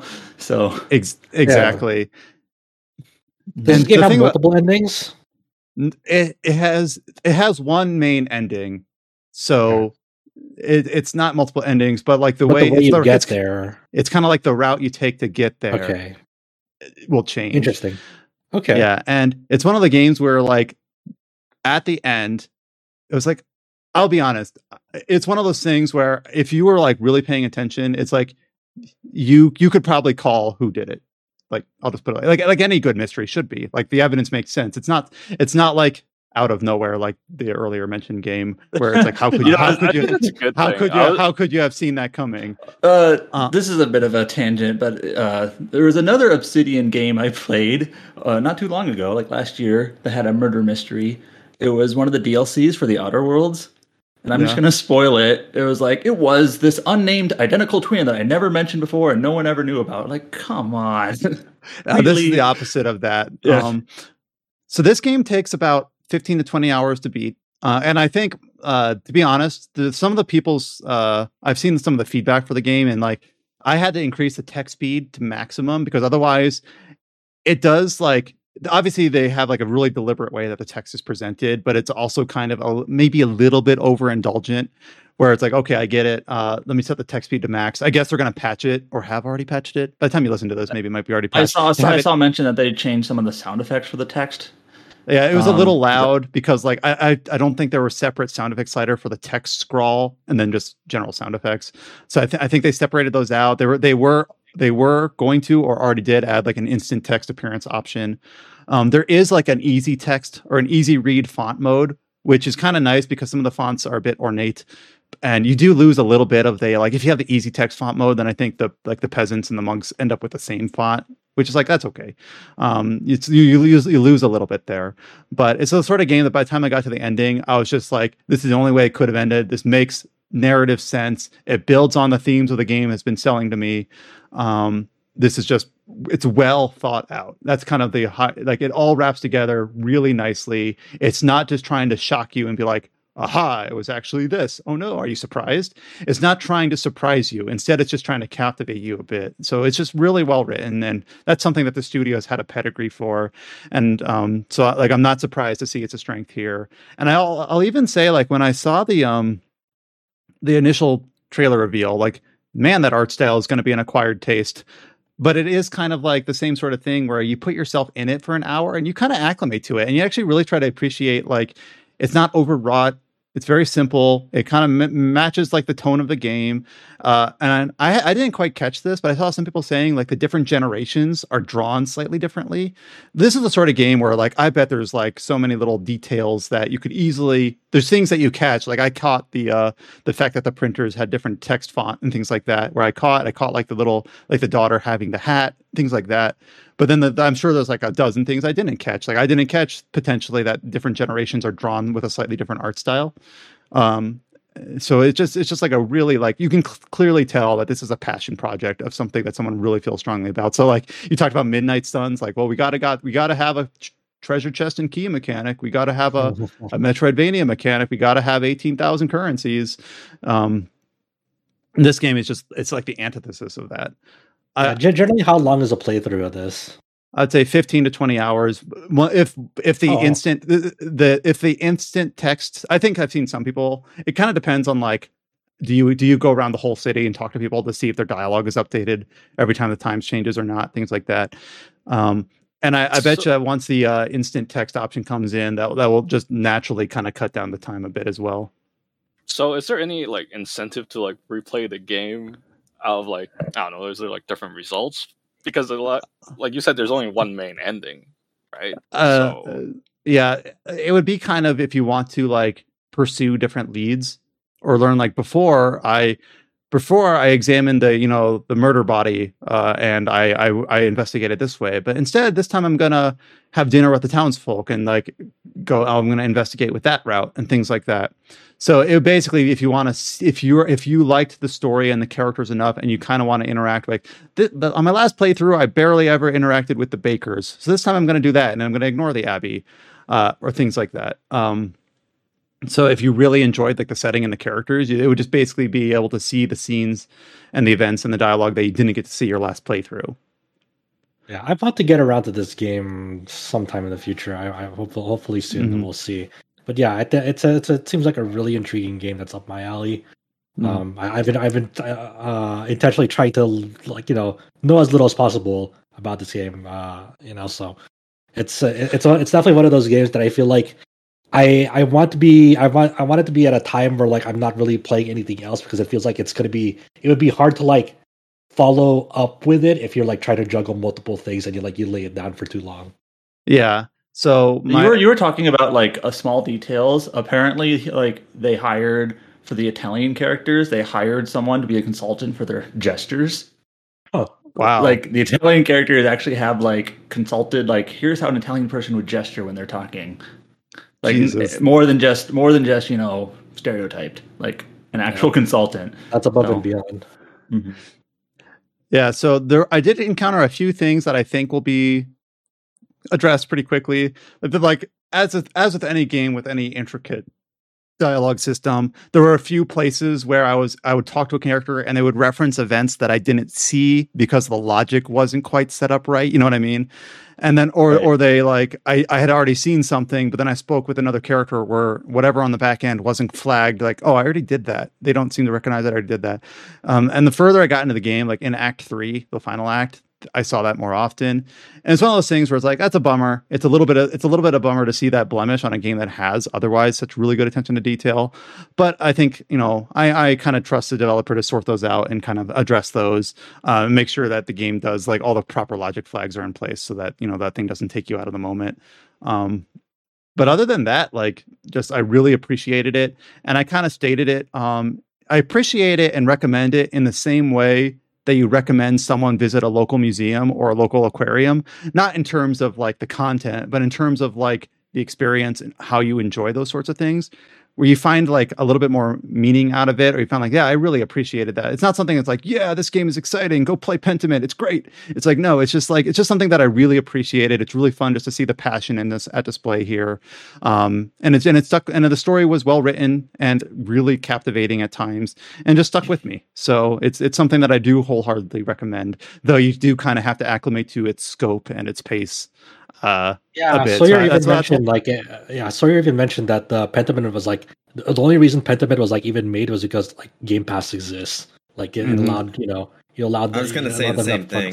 Yeah, too. Really. It's interesting to see a game like this where it's like maybe if it was only allowed to be released in the traditional sense, I'm not convinced that. Maybe it would have been greenlit just because of the type of game it is. Like you said, it's a passion project. It's very I wouldn't maybe not limited in scope, but it's definitely like laser focused in a sense. That's like if it wasn't for Game Pass, it would be one of those games where it's like they'd have to make the argument, oh, who is this for? Whereas with Game Pass, having a variety of games is maybe more important than having blockbusters all the time. Yeah, I think that's really like an interesting way of like viewing it, like from a game development angle, like on like where you shift your focus, what sort of systems are in place and foundationally that allows you to be flexible like that. And I hope to see like more types of these projects in the future of like of studios that generally produce blockbusters to like take on like relatively smaller scope projects because systems like Game Pass are in place. Like imagine if like Santa Monica Studio on Sony's side was able to like create something smaller scoped, like more along the lines like Pentiment. Like what would that look like? That's an interesting. Well, I saw some people compare it to the remember the era of UbiArt where Ubisoft allowed little studios to make like Valiant Hearts and Child of Light and things like that. That's kind of what I saw someone compare it to, that like a big studio just allowing people to make passion projects. And so it's kind of like that. I do want to say one more thing. Oops, sorry. Go ahead, James. Sorry. I was going to say, I do know that EA has been doing that a lot with their like EA originals. Yes, EA has some been of them doing are a really bigger. good job of that. Some of them are bigger, like obviously Wild Hearts is coming out, and that's obviously a big budget game, but they also have like some smaller stuff there like Faye and whatnot. So all of Ferris's video games. Hazelight. As someone that played the most recent one of his, It Takes Two. It Takes Two. I'm not sure if I'd call that a low budget game. Yeah, I wouldn't call that low budget, but I think the one before like a way out. I think that's like more along the lines. Yeah, like that, because that was definitely a foundational project to It Takes Two. And even I think like what was it called, like Brother, A Tale of Two Sons. There we go. Yeah. I do want to say one last thing. I know I've seen people voice this concern, and I kind of get it. The game takes place in a setting that is very Catholic, and obviously part of it takes place literally in an abbey. And I saw some people saying like, I don't know if I vibe with that, just because like it's kind of out there and a little bit maybe antiquated. Like, I'll just put it this way: I am not religious. I have no understanding or history of the 16th century Europe. And I still found like great enjoyment of this game. I don't see that as a requirement to enjoy this game. You kind of end up like being immersed in the setting, even if you're a little bit ignorant of it, which I am. So I saw some people concerned, like, I don't know if I will vibe with that. Like, I can't guarantee that you will, but I'll say that I have no like predilection for that, and I was able to vibe with it just fine. So Ryan, you and those fours are also in luck. You can now buy the Bible on Steam as well. I don't know what you're referring to. That? I shit you not. Go search the Bible on Steam. You can buy it. Damn. Anyways, so I have my written review up on the site. If you kind of want to see the more concrete impressions of that game, I thought it's really good, and I highly recommend it. And then I know we're approaching the 2-hour mark here, but we do have one last game to talk about before we go into the news.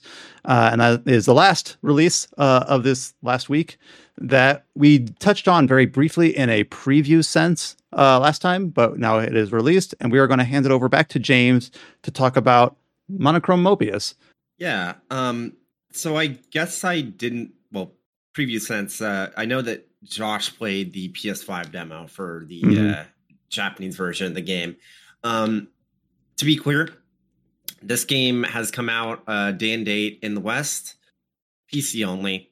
I did a whole article about it months ago where I said I understand why. It's still a little bit disappointing for folks that maybe wanted to play it on console. Very unfortunate. But so the good news, the PC port, while I wouldn't say it's amazing, it's definitely better than the studio's other PC versions that they've done in the past. First off, it is not locked to 720p, 30 FPS. It has a 60 FPS cap this time, and it can go up to. I'm playing it on both my Steam Deck and my desktop, but mostly Steam Deck. But I did play it on my desktop, and it is like 4K, up to 4K at least.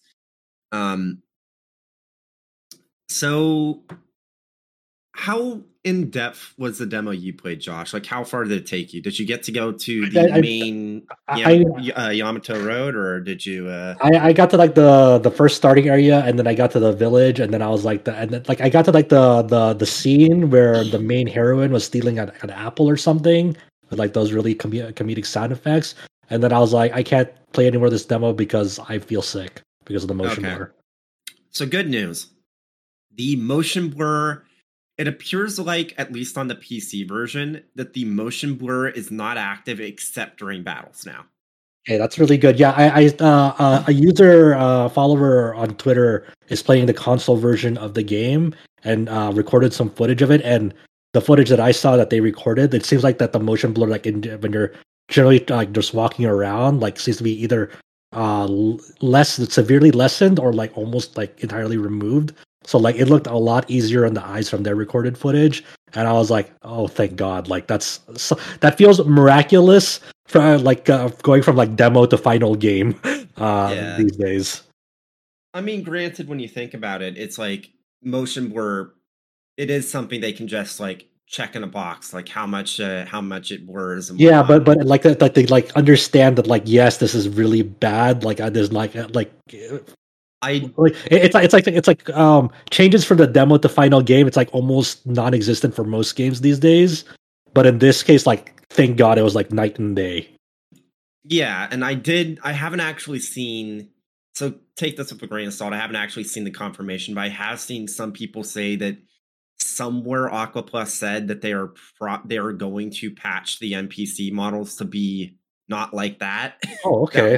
Yeah, I haven't seen that, but yeah. Yeah, they look creepy. Yeah. But I'll just say this. It's a JRPG in the Utoiru Lumona series. It's a preview to the second and third game, kind of bridging the gap between the first game and the other two games in the trilogy. You take control of Ashtor, who is a major character in Mask of Deception and Mask of Truth. And you kind of get his backstory and the backstory for a couple of other characters that were major in, again, Mask of Deception, Mask of Truth. And I did not expect this game to have as big of a scope as it actually ends up having, because it's deceptive. Because the first area you pop into is this like little mountain, like incline. It's a decently sized area, and there's like twists and turns and things you can find and whatnot. But it's like kind of standard, more budget JRPG fare. For like fairly linear at that very, very starting spot. Yeah. Yeah. You get back to the village, you deal with the setup for the game, and then almost immediately you head out of the village to the main road, and then it's like, oh, this is wide open. There is a lot of space to explore, and it's like the mountain road that you explore at the very beginning, that's like one of those like side paths or like that connect between the bigger like connecting roads. There's one main area that kind of connects all these like side areas that you can explore and connects towns and whatnot, called the Yamato Road. It's massive. It's absolutely massive. It's and there's like all sorts of different things you can explore. There's different enemies. There's the game itself looks surprisingly great for this studio's first 3D game. Like there's tons of foliage. There's the lighting is good. And, like, obviously it's not perfect. Things are uneven, but especially if you're playing on Steam Deck like I am, it kind of like blends together anyways because of the lower resolution. I will say this game runs fantastic on there.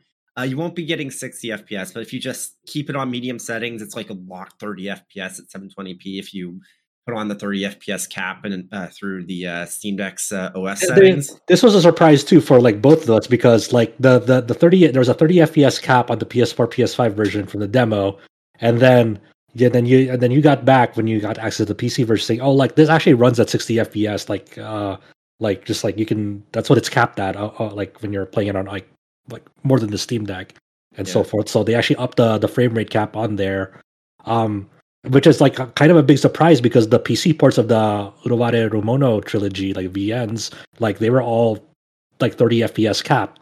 So that like we just like 720p too. Yeah, 720p also. I was like, it's like our expectations of this PC port were just like in the gutter. Yeah. So to hear that like this is at like the PC version, like PC port of this game, which is like the official English one in the West, like is actually a decent fucking port from its like original console releases in Japan, is like, wow, that's pretty fascinating. Yeah, the game looks like genuinely good. I posted a screenshot from my desktop. You guys can check really quick. But yeah, it genuinely looks pretty good. It runs really well. The gameplay's interesting. It has this thing called the battle ring system. And it's basically like, it's not just that you have a timeline and like turn order, but there's like different tracks that your party and enemies will run on. Everyone starts on the outermost ring, which means that you have more to run across to get to your turn. But if you stagger an enemy or get overzeal, you can get a chance to move to a ring that's closer to the center, which has less room to move, which means that your turn, you'll cover the area to get back to the starting position of the ring quicker. And so there was a whole like kind of song and dance of, okay, you staggered an enemy, your next person up, you could attack and get onto the faster track, or you can wait for person's turn after that, because maybe they're your healer and you want them to be moving quicker. So if you're taking a lot of damage, you can have more heals coming out at a quicker pace. And then obviously there's some attacks that like just on average, if you deal damage, it'll knock enemies back, or you'll be knocked back if you get hit a little bit on the turn order. But there's certain attacks that will like deal more knockback on the turn order than others. And then obviously there's attacks with other sorts of aspects to them.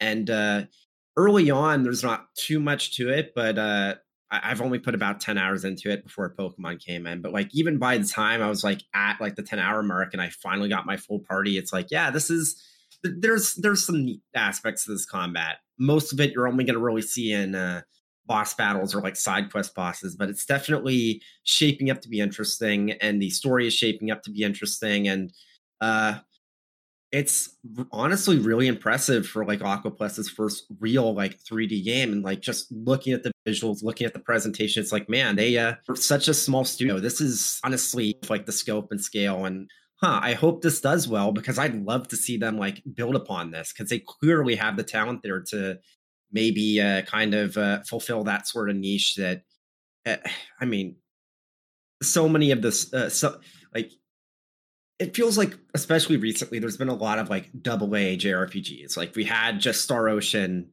like a month and a half ago. We have like Falcom doing their thing. We have Gus doing their own thing. But it's like I'm always like happy to see more games like this, and I definitely see the blueprint. And maybe it's even more than the blueprint, because I need to get more into it once I'm done with Pokemon. But this is promising. It's a lot of fun. The story's interesting. The localization has some issues, but that makes sense, because I think this is the first project that Shirobun's done that was day and date with the Japanese release. And I'm sure it'll be patched down the line, because it's PC. They don't have to pay for releasing patches, so they can just like whenever they receive like information about, oh, there's issues with the localization, hopefully they can get that fixed up quickly. And it's mostly, from what I can tell, just like typos. But yeah, not too much to say, I guess. Again, still very early on. I will say, though, that even though this is a prequel, so you can like play this without having played the rest of the series. I'm not sure if I would recommend it, because there's definitely aspects of it where it kind of feels like it expects you to know what's going on, or it like hints to things that like happen in later games that makes you think, what the hell is the story going with here, if they're referring to this, where it's like, that doesn't make much sense. Interesting. Yeah, I think that'll be the most challenging thing about this game, because like when you put that out, like it feels like this game is primed for people who are already like fans of the series. So for people who want to like get into it like without that background, like they want to understand what's going on in this game, they have 3 full games that they'll have to get through. Yeah. There's one thing with prequels, like, okay, let's just say Shauna from the cover, for example, right? You don't see her in like the later Utamaru Mono game. Shunya, you mean? Yeah. You don't see her in later. So you probably know that she's probably dead at the end, probably, because she's either gonna be dead or she's gonna go somewhere far away and into the not crucial to the plot dimension, or whatever you want to say. But overall, I mean, like, and obviously, again, this is like a worldwide release on PC. I know that Josh just linked the SteamDB page and showing like the charts. For the type of game it is, I think it seems like it's doing all right, but you don't know what their expectations were. Yeah, so. I don't know that. Yeah, who knows how well they expect this to do. And I know they also, I don't know if this is still going on, but they had like a massive discount on the Utawari Ramono series, like when it was like near the release of this game. So they're really hoping that more people find their way into this series. Yeah. But definitely one of those games where I am pretty sure most of the people listening to this podcast never even heard of it. If you're interested in the Utawari Ramono series, they're VN/tactical RPGs. They're pretty good. You can only really get the second and third game on PC, so if you're on console, there's Vita, if that counts, if you want to buy it from eBay. Well, Vitamin's Life. And you can buy the PS4 version physical on eBay, but if you want to get them for a reasonable price and play the best versions of the game, you got to get it on PC. And to be clear, they're delisted. That's what we're getting at. So. Yeah. Okay, how about digital PS4? Does that count still, or no? It's still listed? Because it was Atlas. It was Atlas. Yeah. Jesus. Oh my god. Atlas did the 2 sequels, NAS America did the remake of the original, and think, all of those licenses I think were lost. So, I think Prelude is still technically up on PlayStation, but it doesn't really matter because if you want to play Mask of Deception, Mask of Truth, you're gonna have to play it on PC anyways. In which case, just get them all on PC. They're they are low spec enough. You can run them on anything. Like case in point, they're easy as hell to run on Steam Deck, and I keep saying best place to play them because PC ports aren't great. They're 720p 30 FPS locked, which sucks if you're playing them on a desktop, but if you're playing them on a Steam Deck where 720p is kind of what you're aiming for anyways, it's like, well, works out. Yeah, I started the first game on Steam Deck. I'm still fairly early on, but I got busy with all sorts of things, so I do intend to get back to it. I only beat the original version. I didn't really play the remake from, was it the one that's been published by Nisa? Was it now? Is it? Yeah, they did the console version anyway. Yeah. Well, thank you, James, for talking to Monochrome Mobius after we had the demo impressions last week or the week before.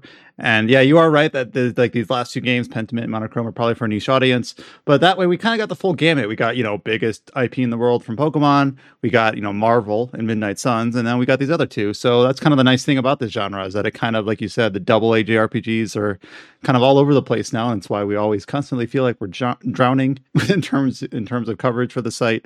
But kind of good to know that we're getting more releases coming day and date in English and Japanese and on PC. So it's really kind of compared to the world that we lived in 10-15 years ago, this is really quite neat that get the experience tailored to their kind of what they like and to the scope that they like and on whatever platform they like.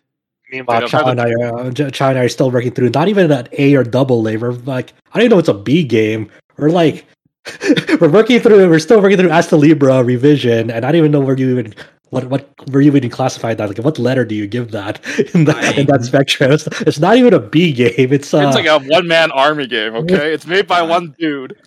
But I still need to start that. I need to finish Pokemon. I need to get the Harvestella properly after all of this. It's like nightmare. You know what's even wild? I learned that the free version of the game lets you play the entire main story, except for the post game. The post game is new Steam content. Well, I'm at the quote unquote post game right now in that game. Just a very, very quick update, and it's still story relevant what's going on there. I was fucking shocked last night when I got there. I'm like, oh, I'm not done with this game. I am definitely not done with this game. There is one thing I can say for sure. There is never a dull moment in this game. You can never predict the plot. No. One thing I will say about Asta Libra, and I know we've talked about this a bit in the past. If folks are interested in it, I do know that I've heard from a few friends that are translation and editing that there is a retranslation of that game that's in works for English. So, it definitely needs some touch-ups on the English script for sure.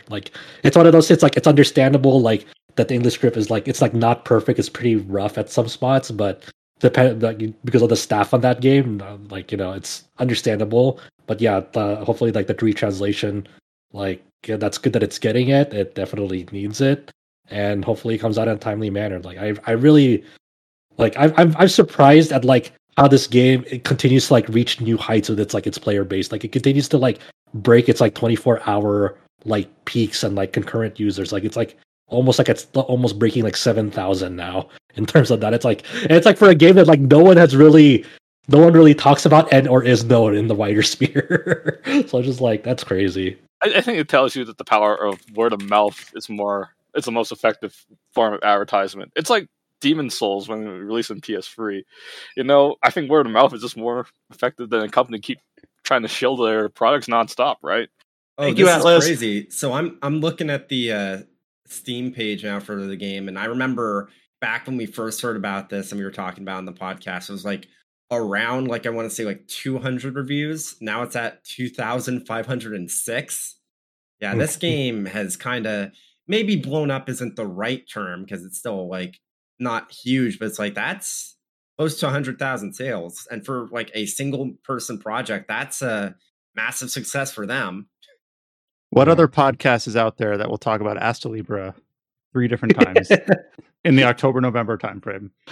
Chow, we need to fucking find time to like fucking talk about this game when we're like done. I like, will anyone who fight else. for this game in the game of the year. Dude, Okay? I need to make sure I finish this before Yeah. because it sounds like this might actually be a top 5 contender from what Like this game is fucking crazy. Like in terms of like what happens in it. Okay, so far. let me ask a question. Is it actually good? You always say Yes. it's crazy, but is it good? It's fun. It's fun as fuck. It is a very fun game. I also like the plot because you can never predict it. It always go like a 180 out of the blue. It's like that's you would what think I that was you asking. know. Is it actually good, or is it No, only it makes good sense. by No, value no, of just no, having twists all over the place? No, it makes sense. It makes sets sense. up. It kind of sets up before, but you kind of not expect it in the most odd way, right? Yeah, like And there's it's this one part that Josh totally fucked up that I told him about it later, and he's like, "Oh, well, I guess I gotta live with my choices then." But Yeah. the game actually warns you about it, but you didn't really like take the suggestion, right? No, I understand where Adam's coming from because whenever we talk about this game, we talk about like how insane it is, but we never actually talk about like it like being like good or enjoyable, right? Because we're always like blown away, by like it like things that we encounter, and it's like wow, that's fucking crazy, and that's the only way that really describe it at the moment. But like in terms of like, is it actually a good video game? It's like yes, it's an awesome video game. It's like it actually has like dungeons and like puzzles that like modern games don't fucking do these days, and like interesting puzzles that it's like okay, wow, that's an interesting solution to like get to this puzzle and like progress. You through this literally dungeon. have to do it manually to solve these puzzles. Like one of the puzzle I got stuck on yesterday was trying to reach for this object in a jar, and you're like, Oh yeah. You have to like manually fill that jar with water to get the item out, but filling with like 1 cup of water is not enough. So you have to like do it multiple times. and they teach you this like this concept and this mechanic earlier on in that chapter, like through a story event earlier on in that chapter. So like it clues you in, like also. So like this game is like really good at like signposting that. But we don't have to go into it all over again. That can be like for Game of the Year stuff. But like just know that yes, this game is like really really great gameplay wise as well. Like me and 2 other friends are like playing through this game like around the same spot, and we all have totally different builds and totally different strategies of how we progress through the game. Yeah, I'm just brute forcing with this thing called the Berserk mode. It's like a Devil May Cry, Dante Must Die sort of mode. You do like so much damage to enemies, but you also get one-shotted by mobs. Jesus. But what was the thing I was gonna say? I'm not sure if you see the story the same way, Josh. But did you see that part with Gal being used as comic relief to solve a puzzle?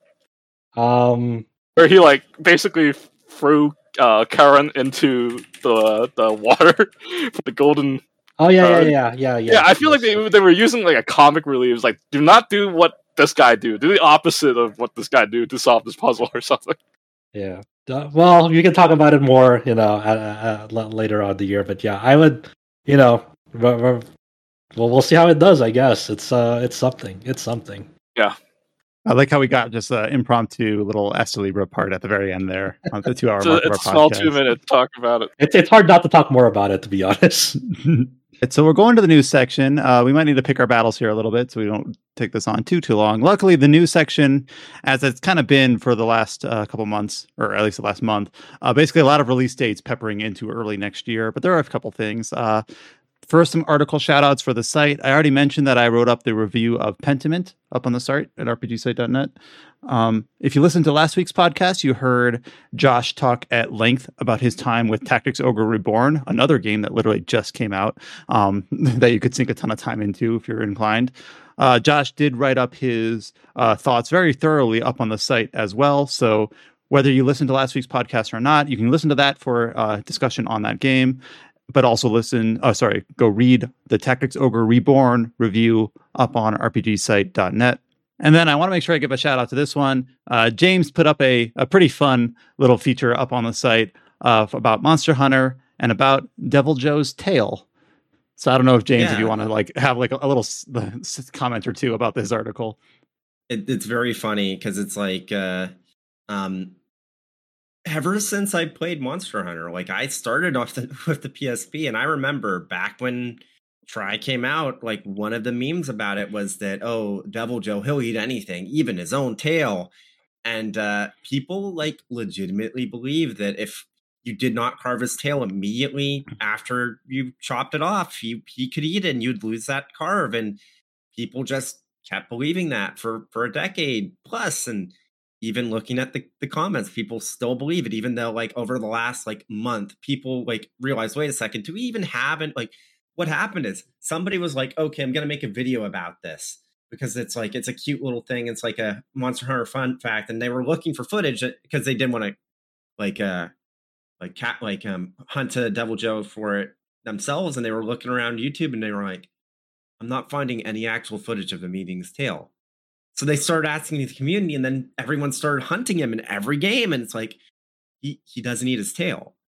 And now there's still people saying, oh no, but I remember seeing this, and it's like, no, people keep hunting him and keep trying, and every video, quote unquote, that supposedly shows it either has like raw meat or some sort of meat hidden in the tail, where it's like an emulator modded to make it look like it's eating its tail. It's just wild, just absolute Mandela effect. And like it, so many people have been playing, so many people have been playing Monster Hunter for so long, either cannot accept it, refuse to accept it, or just having a crisis of faith. And it's been very, very funny. Yeah, so it's kind of a fun feature that we don't get those up on the site very often. So James went ahead and, as our big Monster Hunter fan and expert, went ahead and wrote that up and kind of put that feature up on the site as well. So that's just a fun little read. It was like, yeah, I remember like going to sleep and then waking up and looking at the tweet on the RPG site account. It was just like, holy shit! When did it get like? I think it's past 1,000 retweets now or something. Yeah, I guess appreciate it while it's there, I suppose. Yeah. So into the news section. Starting out here, we've got some. Basically some trailers for some upcoming games. Some of these are right around the corner and some of these are a couple months away. We got a new trailer for the upcoming Fire Emblem Engage. So we haven't been following this quite as closely as we could have. I believe the official Japanese Fire Emblem account, ever since that this game was announced in the latest Nintendo Direct, has been sharing like little snippets of gameplay and things like that. This is our first major marketing of the game since its announcement. It is effectively a 3.5 minute long story trailer for the game. I'll be honest, story is probably one of the last things I play Fire Emblem games for. There is, as far as I can tell, like no gameplay in this trailer. The whole trailer is about the collection of the 12 rings or signets, or I'm not sure what they're called in the game, I forget, to summon the 12 heroes. They basically the whole crossover aspect of this game as like a series anniversary title. To me, it's kind of whatever, but it's one of those things where like I am excited for this game, but I'm not excited for this game for this reason. The fact that it's a crossover. This also is one of those things where it's this is like just my philosophy and how I approach games. And we've talked about this before. Like, sure, I am interested in the story, but I'll just experience it when I play it. I don't need to like overanalyze a trailer like, oh, this must be this and oh, this must be that and this refers to this. And it's like, no, I'll just play it at some point and see the story. You know? I mean, the real value of this is just seeing like the models of like these characters. You see a lot of the characters that like was in the like initial key art for the game, but you never really saw the in-game models. So like this story trailer like gives some of them like that aspect, which is fun. Get to see Red Marv. How's that? you see just hinting at like other story revelations and all that sort of stuff. And the production values are like good. It looks really good.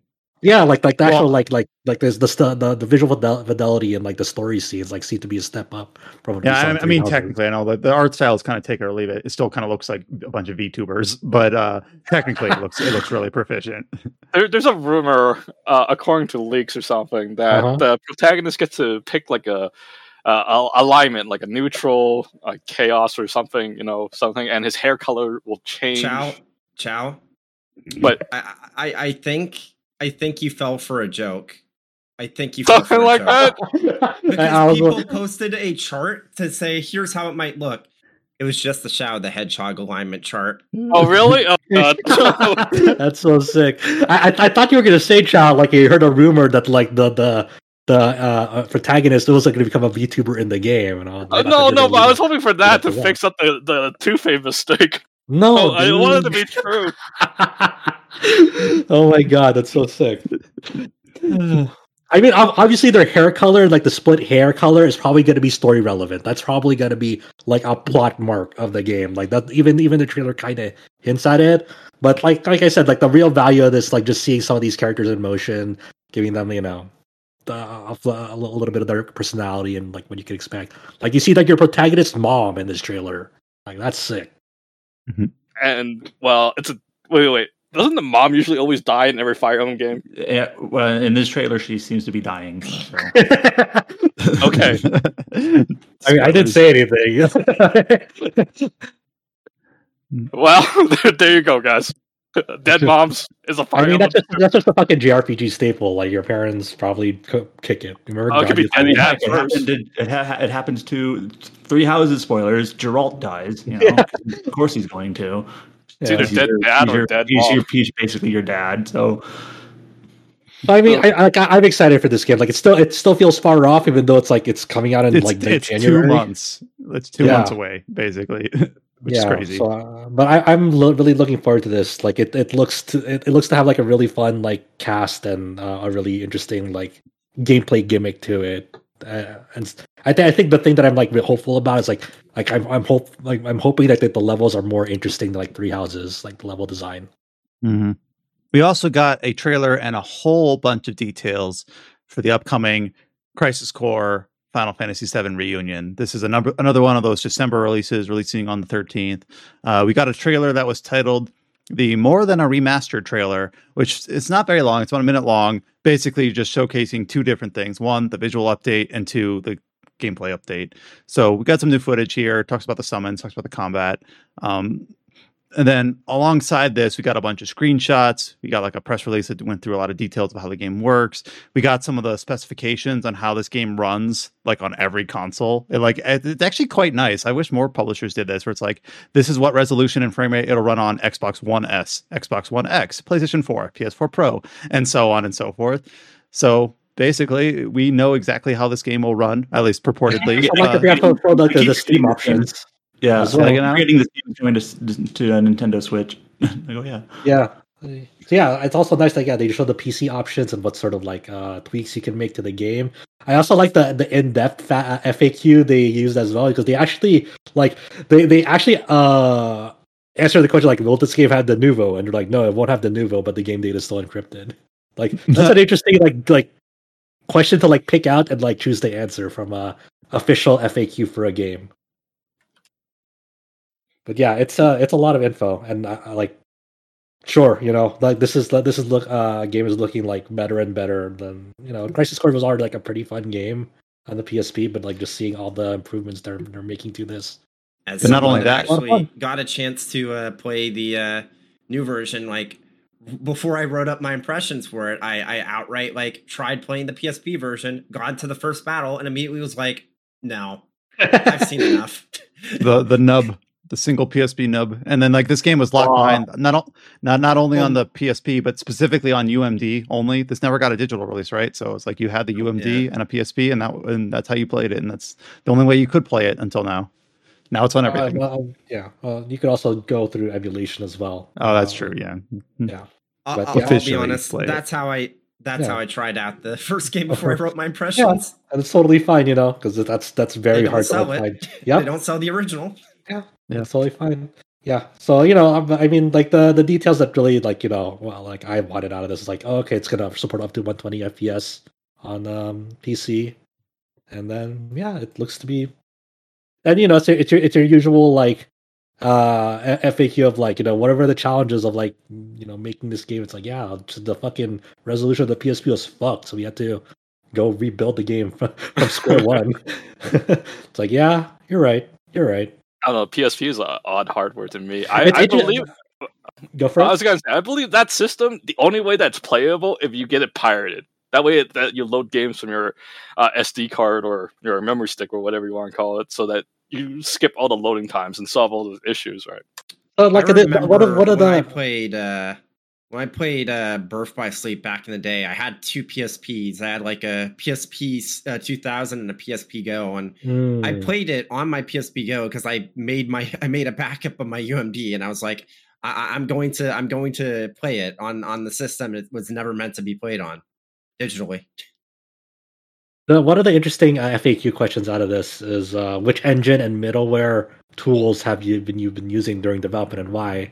They're saying they use Unreal Engine 4. The reason we chose that is because it supports multiple platforms and is designed for high-end game development. And then they're like, in addition, the original PSP version was developed in C++, so when we considered porting it over the source code, the fact that Unreal Engine can use C++ was another factor affecting the decision. So it's kind of like interesting, like small tidbits of like really, really technical high-end like decisions that Interesting they that make. interesting that they point that out. I Yeah. wouldn't have expected them to. Yeah, and that's kind of like obviously some of the mentality behind like Japanese game developers revisiting like older games and why might they be using like Unreal Engine 4 to support that effort, and and you kind of see some of the reasons why they do that. So that's it's like some of these questions are like really good. Well, speaking of engines, do they still use the Luminous engine, or do they scrap that whole thing now? Forspoken. Only the one studio, Luminous Productions. So Yep. So yeah, they're using the FF14 engine for that, or 15. Yeah. And then one of the last pieces of major news here that we have, we kind of teased this at the end of one of our podcasts that Capcom was going to have a Monster Hunter Rise Sunbreak digital event that was going to detail the next major title update. And we were kind of expecting this, but we got a title update 3 is launching in just a couple days at the time of recording on November 24th. This is adding two.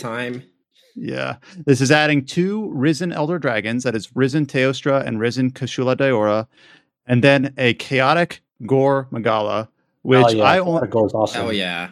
Yeah, so Gore Magala, I first played in I think he was base Sunbreak, and then has the 2 forms. And I guess Chaotic Gore Magala is like a mutation variant where it gets like stuck between the forms, hence chaotic.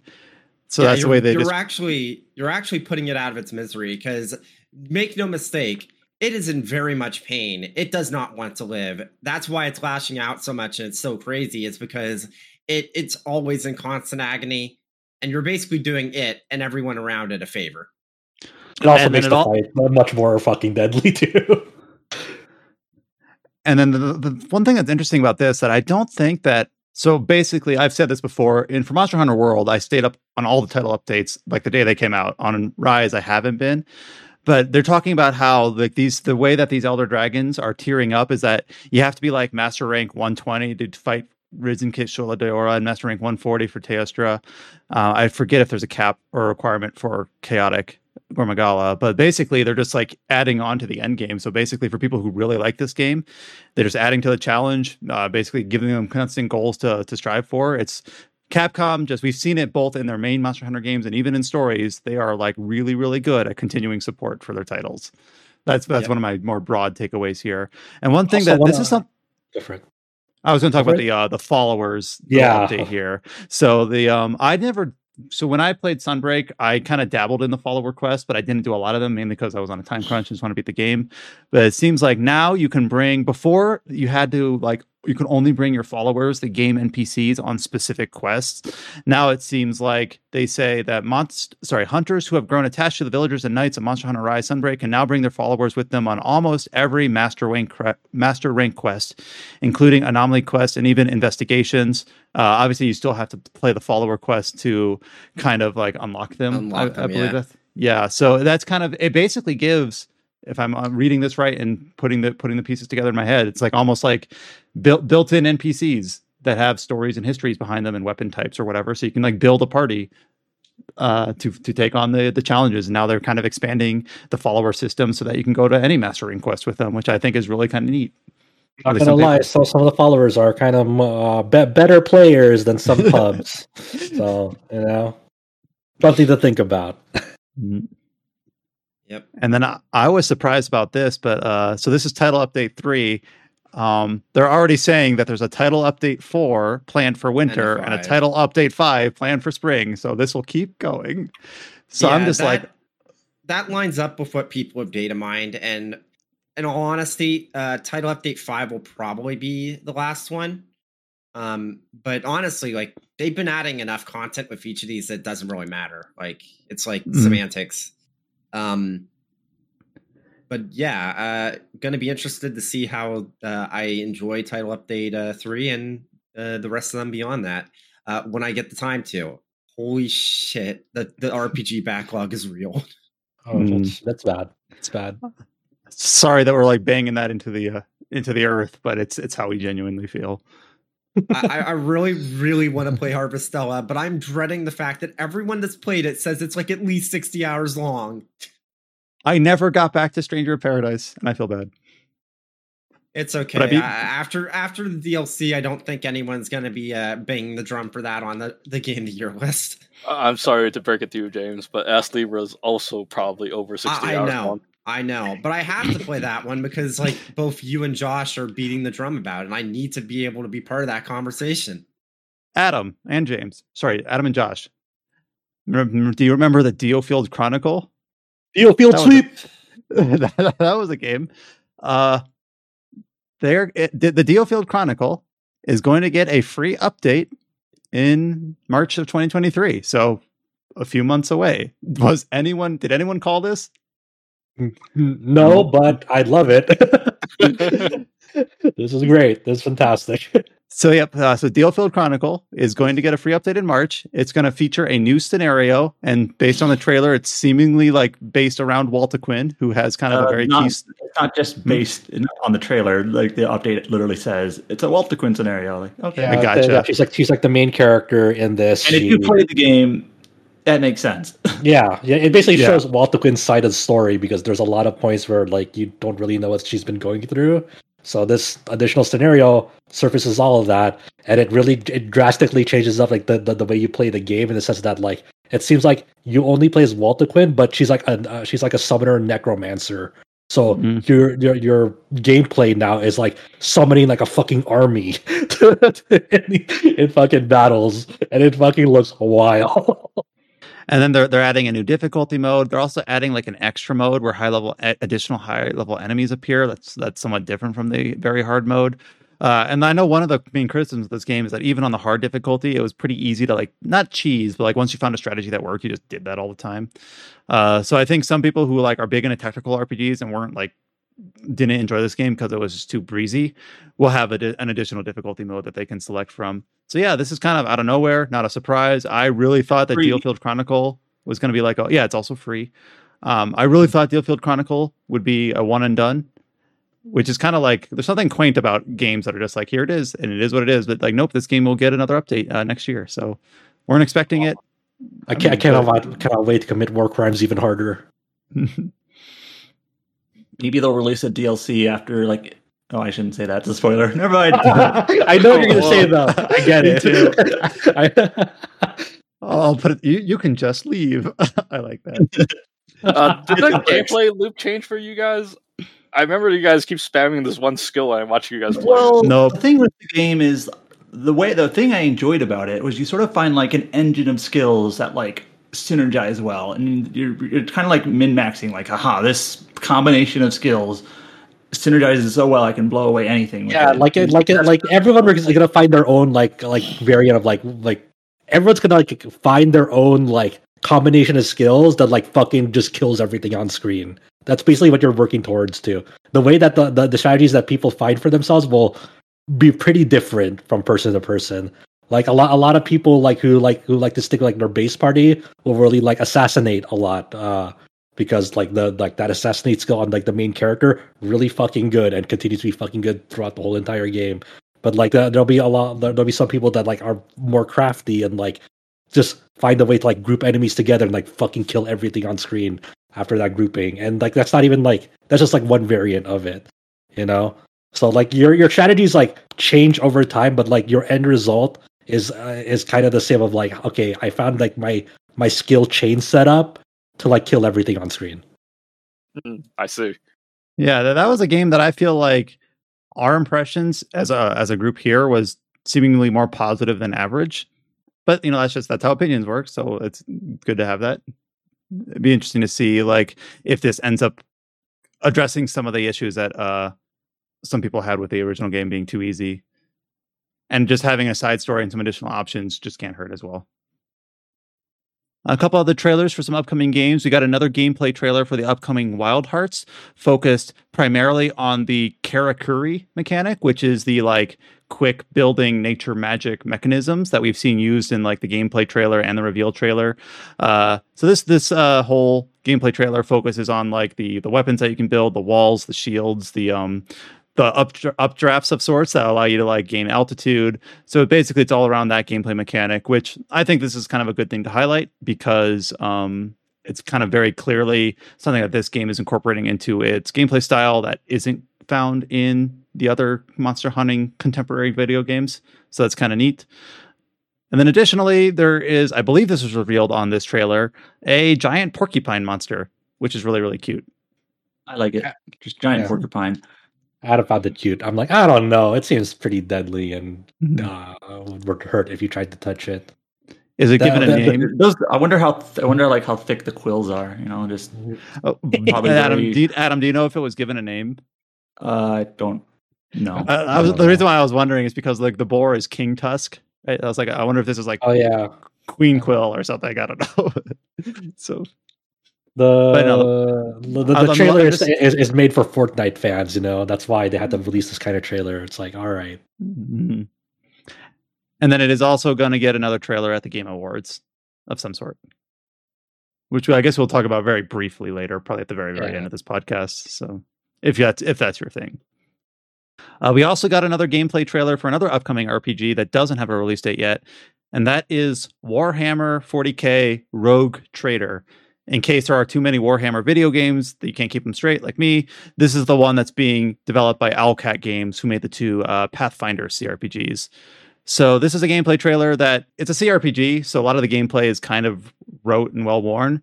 But one thing that, as someone who has played and enjoyed the Pathfinder games, when I look at this gameplay trailer, I'm like, man, Owlcat makes some pretty beautiful CRPGs. I really enjoy the lighting and the art style from the studio. And it's interesting to see it in a Warhammer environment rather than just like the general fantasy setting of Pathfinder. Yeah, Owlcat's really good at just like environmental design. They just make really high production value games, but still CRPGs, which are almost occasionally associated with being lower budget. So it's kind of cool to see both Owlcat doing that, and then of course Larian with Baldur's Gate 3, which Baldur's Gate 3 is a sneaky title. Like I feel they announced that. I don't think we reported on it. They sort of announced an announcement like they're going to have a stream about it. They might give it a release date, next year, and it could be a, I think it being in the early access, people almost like forget about it. I played that. Like it's one of those things where it's like I feel like I played Baldur's Gate 3 forever ago because it was like years ago. It's not out yet, and I'm like, all right, they're gonna have their updates, and it's gonna get a real release date. It's gonna be a real boy at some time, and like I am looking forward to that. But it's just one of those things where I'm just waiting for release at this point. So, and then like speaking of like I'm also interested in the fact that Owlcat has really supported Pathfinder Wrath of the Righteous. It's getting that second DLC pack. I'm like, all right, so similar to kind of like Monster Hunter Rise, like I'll wait for all the added content to be put in, and then maybe I'll poke at it again. But yeah, Warhammer 40K Rogue Trader, this will be my. I am definitely planning on playing this. It'll be my first and only foray into Warhammer of any sort, which I know literally nothing about. But hey, I knew literally nothing about Pentiment setting either, and ended up really enjoying it. So, good precedent there. And then also speaking of some upcoming announcements, we got some news that the sequel to Fuga Melodies of Steel will be re-revealed early next year in January, and will also be given a release date at the same time. James, was there any additional context about this Fuga 2 news? So basically, it wasn't something that was announced when I reported on it. It was just the president of CyberConnect 2 has this sort of like Famitsu column that he's been doing about Fuga's development for a while now, and the most recent one went up. So I read it because I was interested. And basically, he was just like, oh, yeah, so I said that we were going to have more Fuga news in the fall. It's already halfway through November, to the point where you'd be forgiven for saying it's almost winter. So anyways, that information about Fuga 2 is delayed until January. But here's some other information I can share right now. In which case it was like, okay, so when we kind of re-reveal or show off the sequel in January, they'll have the release date. And he also said that part of the reason why it's taken so long for more information is that instead of just taking all the feedback from Fuga 1 and implementing it in Fuga 2, they've also been working on a patch for Fuga 1 that kind of some of the quality of life and balance changes that they've made for Fuga 2, they're patching into Fuga 1 as well. Basically taking the lessons they've learned while from the feedback and developing Fuga 2 and being like, well, when you really think about it, it makes sense to add that to Fuga 1 as well. Because by his own words, it's like, well, there's some people that maybe could have enjoyed Fuga 1, but some of these issues drove them away. And it's like, it doesn't make sense if we want to have retention and get people to try both Fuga 1 and then go on to Fuga 2. If we just address those complaints in Fuga 2, it would make much more sense to have them addressed in both. That way, anyone else that starts up the series and wants to try it out, they're getting the best possible experience from the word go. Right. Now you can have the balance patch of Boron counting as 2 for soul cannon shots. Yeah, it's very interesting. And the way he explains it in Japanese, of course, makes a lot of sense. It's you don't really think about it, but especially for a studio like CyberConnect 2, and when it's their self-publishing, they want to get as many people to play it as possible. It makes a lot of sense. So, yeah. All the remaining headlines that we have here are all based around release dates. So we will just kind of rattle through these. And I think I have these in chronological order. We'll see if that holds true. Soccer Story is going to basically be releasing on everything on November 29th. James, you wrote in this article everywhere except Google Stadia because it's already out on Google Stadia. But no, it was announced for Google Stadia, but that was before the game came out, obviously. And now that Stadia is shutting down, they're like, we previously announced this is coming to Google Stadia. Please ignore that announcement. The way James worded it, it made it sound like it was out on Google Stadia too. I had to read it again. I was literally using their own words because I thought it was funny. They were just poking fun at it. Yeah. It's coming out except for Google Stadia, because that's true for a lot of games that come out on everything but Google Stadia. But the reason why it's notable here is because it was announced for it. And gotcha. But yeah, they were just like, I guess not. Yeah. So yeah, Soccer Story, that little indie RPG based around football, soccer, and coming out by the end of the month. Sorry, it's called. It's not called Football Story. It's called Soccer Story. Good point. All right, Soccer Story. The Football Story will be next year. What was the other game that these developers made? Wasn't that you might be thinking of Sports Story and Golf Story, which are different. Oh, which is not from the same people as Soccer Story. Okay, Soccer Story is different. Okay, I'm glad you're around to help me keep this straight. Okay. Broken Lines is releasing on consoles, PlayStation, Xbox, on December 14th. This is like a World War, is it 2 CRPG? Yeah, World War II or tactical RPG. It released a few years ago on PC, but will be coming to consoles. Oh, it also released, I didn't realize it also released on Switch in 2020. So it released on Switch and PC in 2020. And then in December, it will be releasing for PlayStation 4 and 5 and Xbox One and Xbox Series. Also in December, NetEase announced a new game, which is Cygnus Enterprises, which is like an RPG city management sim that is releasing in early access on PC. It sounds like a modern take on like an ActRaiser or something. So obviously not similar to ActRaiser, but like in terms of its style, but like there's like an RPG half and like a city building half. So. Mm-hmm. But the RPG half is like a top-down like action isometric sort of thing. But yeah, it kind of came out of nowhere. It was announced during like the PC Gamer stream this week, and it's coming in early access like in a month. So I haven't really looked into it too much, to be honest. Like, oh, it's okay. It's like a half RPG, half city builder from NetEase. So this is one of those games where like we've talked about how NetEase is sort of moving into more console and PC games rather than mobile, which is what they've done a lot of. Well, I guess here's one of them. I guess. Yeah, I mean, hopefully it's cool, but it's early access, so it's hard to it's sort of hard to get a grasp on it without like playing it, I think. Yeah. Also, you broke your chronological order thing. Oh, I did. It's over. Yeah, you skipped one. Oh, it's over. Oh, I skipped I remember we talked about where is this? The Witcher 3 Wild Hunt Complete Edition. This is the long-awaited next gen, even though we're 2 years into the gen update. Will be releasing on December 14th. And this includes, I believe, a free update to the PC version. This is basically a PC version of the Complete Edition will launch at the same time. The Complete Edition will basically include all the free DLCs. Those are like the items and the little tiny additions. And then as well as the 2 expansions, Hearts of Stone and Blood and Wine. Basically, there'll be a free update if you already own the game. A physical release for the Complete Edition will be available later. So I don't know like how many people have been waiting for this, but it's been something that has been like on their list for a while. So it's kind of nice to finally have a release date. I guess it's worth mentioning for PC players who are playing with mods on PC right now. You might want to turn auto updates off if you want to continue playing that mod, because this update might probably break mod support for a while.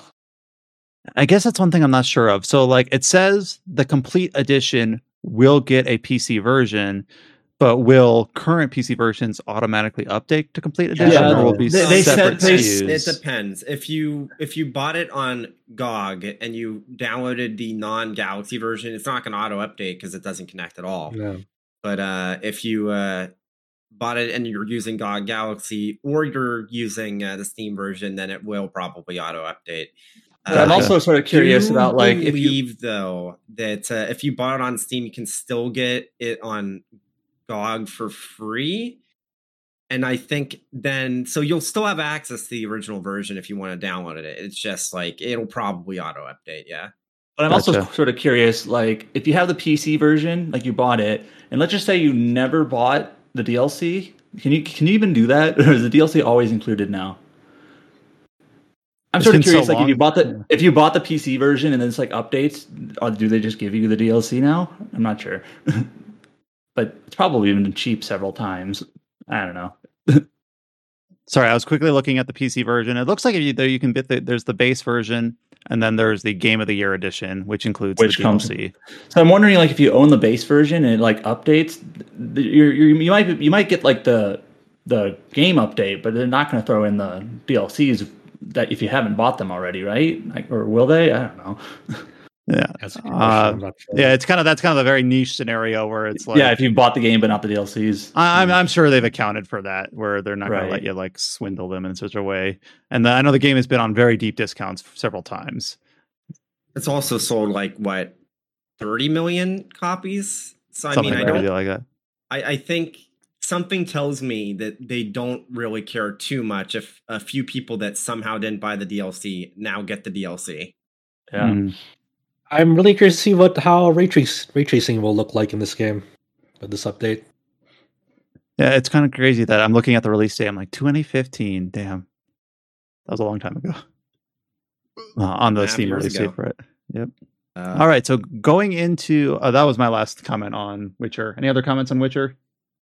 Nope. All right. I wonder if this next gen update is going to make it look as good as the original PC trailer before they had to downgrade it for consoles. The dream.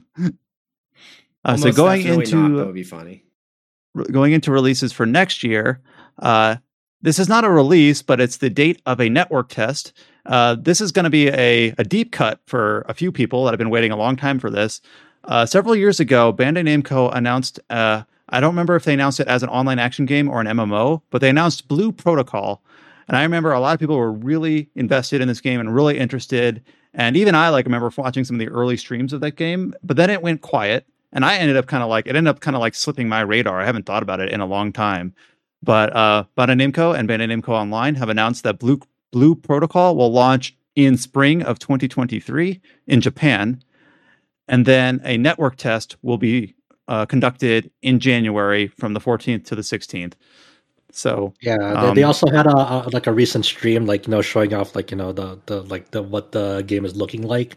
And during that stream, they also mentioned that Blue Protocol will also be showing up at the Game Awards. They'll have a special update on the game at the Game Awards. So this will not be Japanese exclusive for anyone who is worried about that. So we'll maybe get a release date or a release time frame for the global release. For this game. It's also one of those games that's a really, really in-depth customization. create a character type of stuff. So I'm really interested to see how the final product looks like when it launches. It's always very tricky to release a modern MMO these days, especially if you're not like one of the big ones, right? But this has been getting like a lot, like a pretty considerable following, like just not even Japan, just like globally, like a lot of people have been clamoring for it. So best of luck. I didn't realize it was going to show up at the Game Awards, but yeah, very clearly an indication that it's going to get some Western details. Whether it's going to be a worldwide release on the same date or offset in a way, we'll see. So, yeah. And here's one that basically, if this almost feels like a Mad Lib announcement or like an AI generated headline.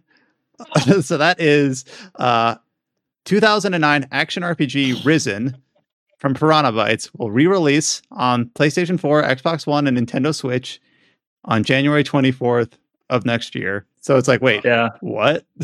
Yep. All right. Well, someone on our Twitter feed was like, "What?" And I even responded to them like, "Yeah, that's what I thought when I saw this." Because Risen, from what I understand, I haven't played it. It has the Piranha Bytes sort of jank to it, but also charm to it. Like maybe not like a great game by some rubric, but has its strengths and faults and like charm. But like I don't think anyone was expecting or wanting or hoping or even thinking this was possible that it's just going to get a modern or a console port. And also, I guess the PC version is old enough. It never had controller support, and now they're adding it finally. Yeah. That's crazy to think about. It's funny reading the press release of this because they referred it as the cult RPG multiple times, and they always like say that there's going to be no loading screens, fully seamless roll. It's like a bullet point. It's like no loading screens. Like holy shit. So it's kind of RPGs. Right now, are you a fan of cult RPGs? Me, I love the cult RPG. Yeah, this is just its own genre. But right now, it feels like forever ago, even though it was only a handful of months ago. I really feel burned by like Elex 2. So like Elex 1, I basically also the reason why I bring these games up is because they're also from the developer Piranha Bytes. Like I thought it was very similar. Like it's got jank, but it has some really smart ideas and a lot of good things going for it. Where like Elex 2, I thought was really, really bad. Just not good. I couldn't see past it. And then I'm looking at like, okay, what is the Steam reviews on Risen? 89% positive across its lifetime. That's pretty good. Metacritic 77. All right, maybe a diamond in the rough. And then I'm looking at Elex 2 on Steam and it's like 74% positive. What in the world? Like, I don't know. But like, all right. I'm gonna say that need to see the Digital Foundry for the performance on this on PS4, Xbox One, and Switch. Switch is an interesting choice. Like, who Switch owner waiting for the Risen port, just being like, yes, hell yeah. Crossing my fingers that this 2009 game can run well on those platforms. Has it ever run well? I don't know. But Risen, I really don't know like what the reception was for like people that are like into the Eurojank stuff. If I play this game, it's going to be like from like an academic standpoint, like, sure, let me see what this 2009 RPG is like just to experience it. It's out of nowhere, but I still appreciate it. Like, why not? Let's do it. Another January release is we talked about this game back in the late summer, and that is Superfuse, which is an isometric superhero RPG with like a comic book art style. It will launch in early access on January 31st. So right now, this game has only been announced for Steam, for PC. We've only got the early access release date, and right now, no indication that it has a planned console release yet. Yeah, this game's like it's kind of been like in the background, like, but it's one of those games that I would like to try out. I don't remember if it was. Like when you first heard about it, I didn't know if it was going to go to early access or just to a full release. Mm-hmm. But it seems pretty neat. I do like Adam's general like mindset for covering early access games is like we will cover when they go into early access, but at that point, like it's kind of like we can't stay up to date on all early access updates. We would just be swarmed. So we'll probably hear from this game again on an official, RPG site news post once it goes to full release, which sometimes is only a few months away and sometimes it feels like it never comes. But yeah, Superfuse. Hopefully this one comes out before the end of 2023, like fully. Mm-hmm. And then, go ahead, James. I was just gonna say randomly, just reminds me of how at like E3 2015, I saw Mountain Blade Bannerlord 2 like beyond, like behind closed doors, and then that didn't even come out in early access until like 4 or 5 years later, and it's just now come out fully. I That was swore like actual gameplay they showed. I remember like, so our site has never really covered like the Mountain Blade series very well. We just don't have anyone on site that has an inherent interest in it. Well, I think Kite plays it a lot, but doesn't write a lot of review features. I remember back in like 2019, Alex was like, we should cover this. And I thought the game had released. And then like, that's like Mountain Blade 2 Bannerlord came out on the 25th of October, like less than a month ago. Like, really? I feel like people have been playing this game for years, and that's because they have been. But yeah, like, I guess it's it's like a wait and a half because it got announced. It was like a wait and a half for it to come out in early access, and then it's like, oh yeah, by the way, even though we announced it like 5 years ago, it's only early access now, and it's just now come out. Just crazy. 160,000 reviews on Steam. Yeah, Mountain Blade is one of those games where it's easy to underestimate how popular it is because it's only on PC. So it's like, but it's got its audience there. Yeah. Yeah. And it's like a lot of those PC only games, you just, unless you're like peeking around those like PC only spaces, it's really hard to tell when something's super popular or not. 33,000 in game. Probably one of the biggest games of the year. And then the last release date that we have here is another February release.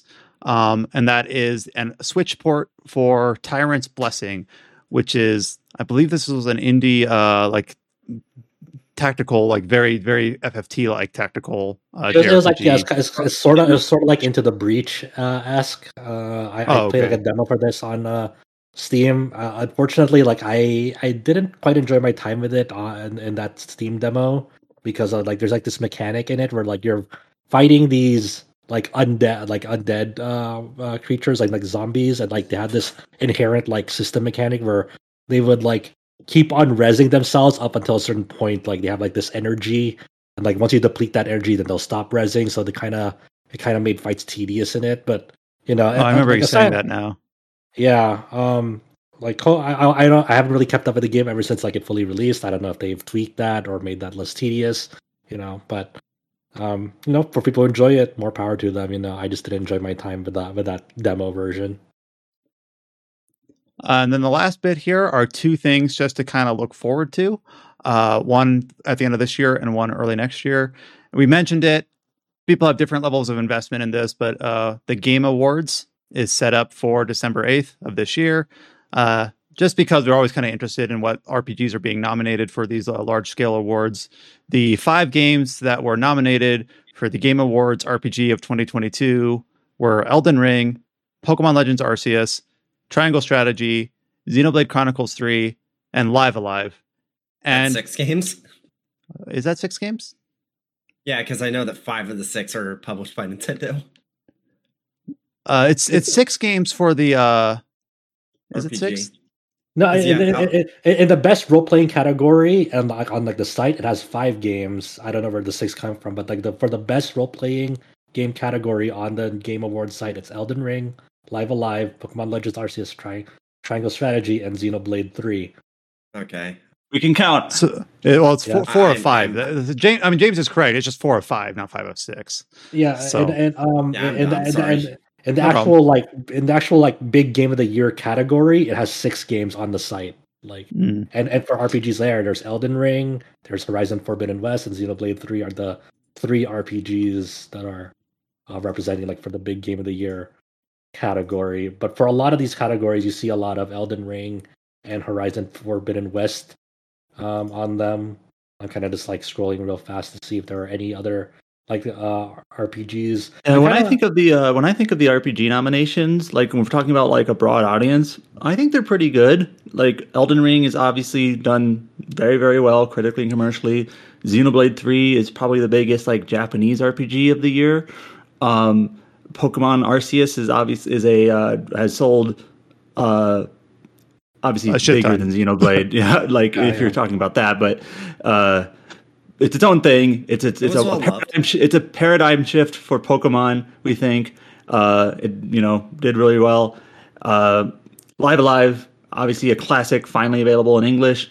Live Alive, I think, is the to stop you there. That's the one that I look at this list and like, oh, that's neat. That Live Alive got announced for it's RPG cool. of the Year at a big website. I think its chances of winning are incredibly slim. Or it's almost kind of there as like a respectful nod. But and I think that Strategy is a rock solid game. It's probably the weakest of the nominations. But when I think about like what would I nominate instead, like if I were to replace it, the only other thing that comes to mind is maybe Trails from Zero, because that's obviously well loved. It's a little bit more niche. But otherwise, I think those 5 picks are pretty solid. For RPGs. General encompassing, Like obviously, like you might really love Star Ocean, and it might just sing to you. But when considering this is like this is a broad audience award. It's a broad audience, but Western slanted probably. So I know some people were just happy to see Xenoblade Chronicles 3 nominated. Yeah, I'd be surprised if Elden Ring doesn't win. I forget the details, but like I remember people had like a real beef because 2 wasn't nominated the year it came out because it was a December release, and then it was ignored the next year, and people were like, But it's do these matter in the long run? They really don't. But it is still kind of cool just to like say, yes, it's neat that Live Alive got nominated for a big stage award like this, even if it doesn't really have a chance of winning. At that point, that's kind of beside the fact. It's like it's neat that got nominated. It won't matter in the sense that we all know that Elden Ring is going to be a sweeper this year. Well, I could see potentially. I could see potentially if Elden Ring gets Game of the Year, they could then nod something else for RPG of the Year, potentially. So it'd be interesting to see that. Or they get Elden Ring RPG of the Year and they give God of War Game of the Year. Yeah, something like that as well. They've done something like that before, which I think is fair. Just to kind of some other RPGs here at the other categories as well. I still need to get around to this. I don't know if I wish I could get around this game, but Citizen Sleeper. For Impact. That's there. I've heard a lot of great things about it. I haven't had time to get around to it. Best ongoing has Destiny 2, FF14, and Genshin Impact for RPG representation there. So a lot of for best ongoing. Best mobile game, Genshin Impact once again, and then Tower of Fantasy, Diablo Immortal for RPGs also on there. Best community support, Destiny 2 and FF14 there. Let's see. I know there's some other RPGs here, but yeah, I mean, it like just for this year, just really like good showing of RPGs all around.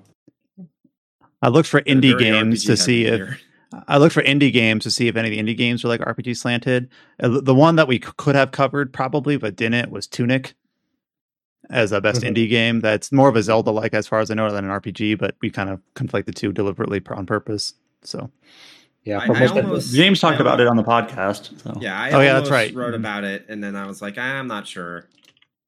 I probably could have done some. I probably could have done something about it because I remember I reviewed Death's Door, which was similar enough. So I don't know. Most anticipated game is almost all RPGs. It's FF16, Hogwarts Legacy, Resident Evil 4 is on there as the only non-RPG, Starfield, and Legend of Zelda: Tears of the Kingdom. So, yeah. All those games are totally coming out next year. Actually, I think all those games are probably going to come out next year. Game Awards does better at most anticipated games than RPG Site. I think the game that has like the most the one that might slip into 2024 Starfield. That's what I think. But everything else I think will come out next year. And then this is more of a specific thing to look forward to, but we have Grand Blue Fantasy Fest. As we do, I believe that's every year, right? So it's every year, but it's in January this year. Is that typical? No, it's usually in December. It's usually in December because that's when like they announce like the new the Zodiac in Grand Blue every time, and they'll show a bunch of announcements like gameplay changes, and that's when we've gotten our yearly update on Relink. Yeah, and the whole year is silent except for when that event shows up. Yeah, Relink is apparently playable in the event, so you can. Yeah, that's the big news here. Is that Grand Blue Fantasy Fest Will we see more or get more details on Granblue Fantasy Relink? It's been a few years since we've gotten some real concrete details other than like very, very quick look-ins or updates. Apparently, at Granblue Fantasy Fest 2022-2023, occurring in late January, Granblue Fantasy Relink will be playable by the public for the first time. So that's obviously for people that have been anticipating this game for a while, that is a very good, promising sign. Do you think we'll finally get a release date, Chow? No. Dang. But I feel like the mobile game is like setting up for like an end of service kind of storyline right now. I am feeling scared. Like, there's a lot of shit that's happening in this story that's really wild, and I was like, "Oh my god, are they really setting up for the end or something?" I don't know. I mean, A lot of mobile games have been going out of sure. service. I wouldn't be so sure, except for the fact that apparent, from what I understand, Granblue's entire like rating scene is like dependent on Twitter. So, well, it's gonna be dead. I mean, maybe, I don't know. Elon Musk has killed Twitter, right? Is that what the news out there is? I mean, that's it's getting wild out there. Nothing's like kind of officially like it's looking bad, but we'll see. But the problem with Granblue is like people put their codes out with Twitter, and there's like a search engine that uses Twitter to find these codes to help you join raids. So if Twitter's down, then how's Granblue's going to function? Yeah, that's kind of the weird ripple effect, right? Because like Granblue is like one of those games that like that a certain portion of that game does not operate if like a major social media service goes down because it's. So I'm not saying like Twitter is for sure going to die, but there's a lot of like websites that you can log in with Twitter. Like what happened to that? There's a lot of things that like Twitter is connected to that would be problematic if it just did die. Right.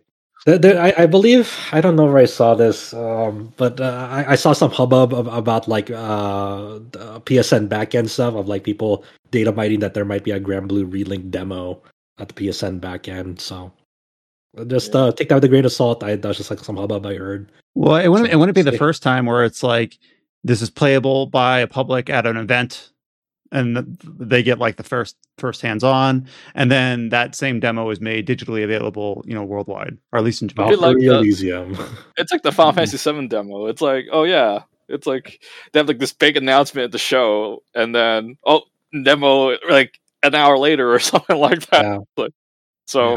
I could see it happening. Yeah. So we'll see. We'll see if this game is a thing, if it exists next year. I don't know. It's a myth. One of the longest RPG myths. Like Wukong, the Black Myth? Is that what's called? Yeah. Is it real? Is it a myth? That's another one I haven't seen in a while. And here we are approaching the 3-hour mark, and that covers all the headlines that I had for the year. So November is quickly wrapping up. We had a ton of games to talk about this week. Thank you, basically everyone here, including Chow, getting in the Asta Libra section, unplanned and unprompted.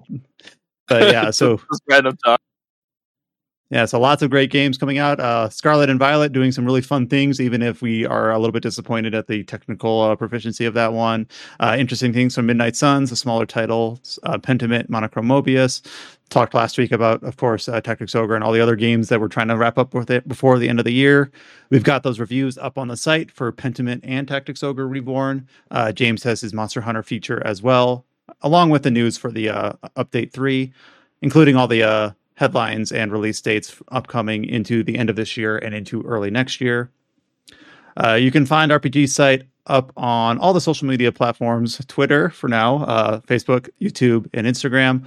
We do have a Discord channel, discord.gg/RPG Site. Obviously, if you enjoy following us and hearing from us, we encourage that you join that just in case. Join the discussion. We have discussion forums now for a bunch of recent RPGs. It seems to be going well so far, and it's been a good experiment. Very good function.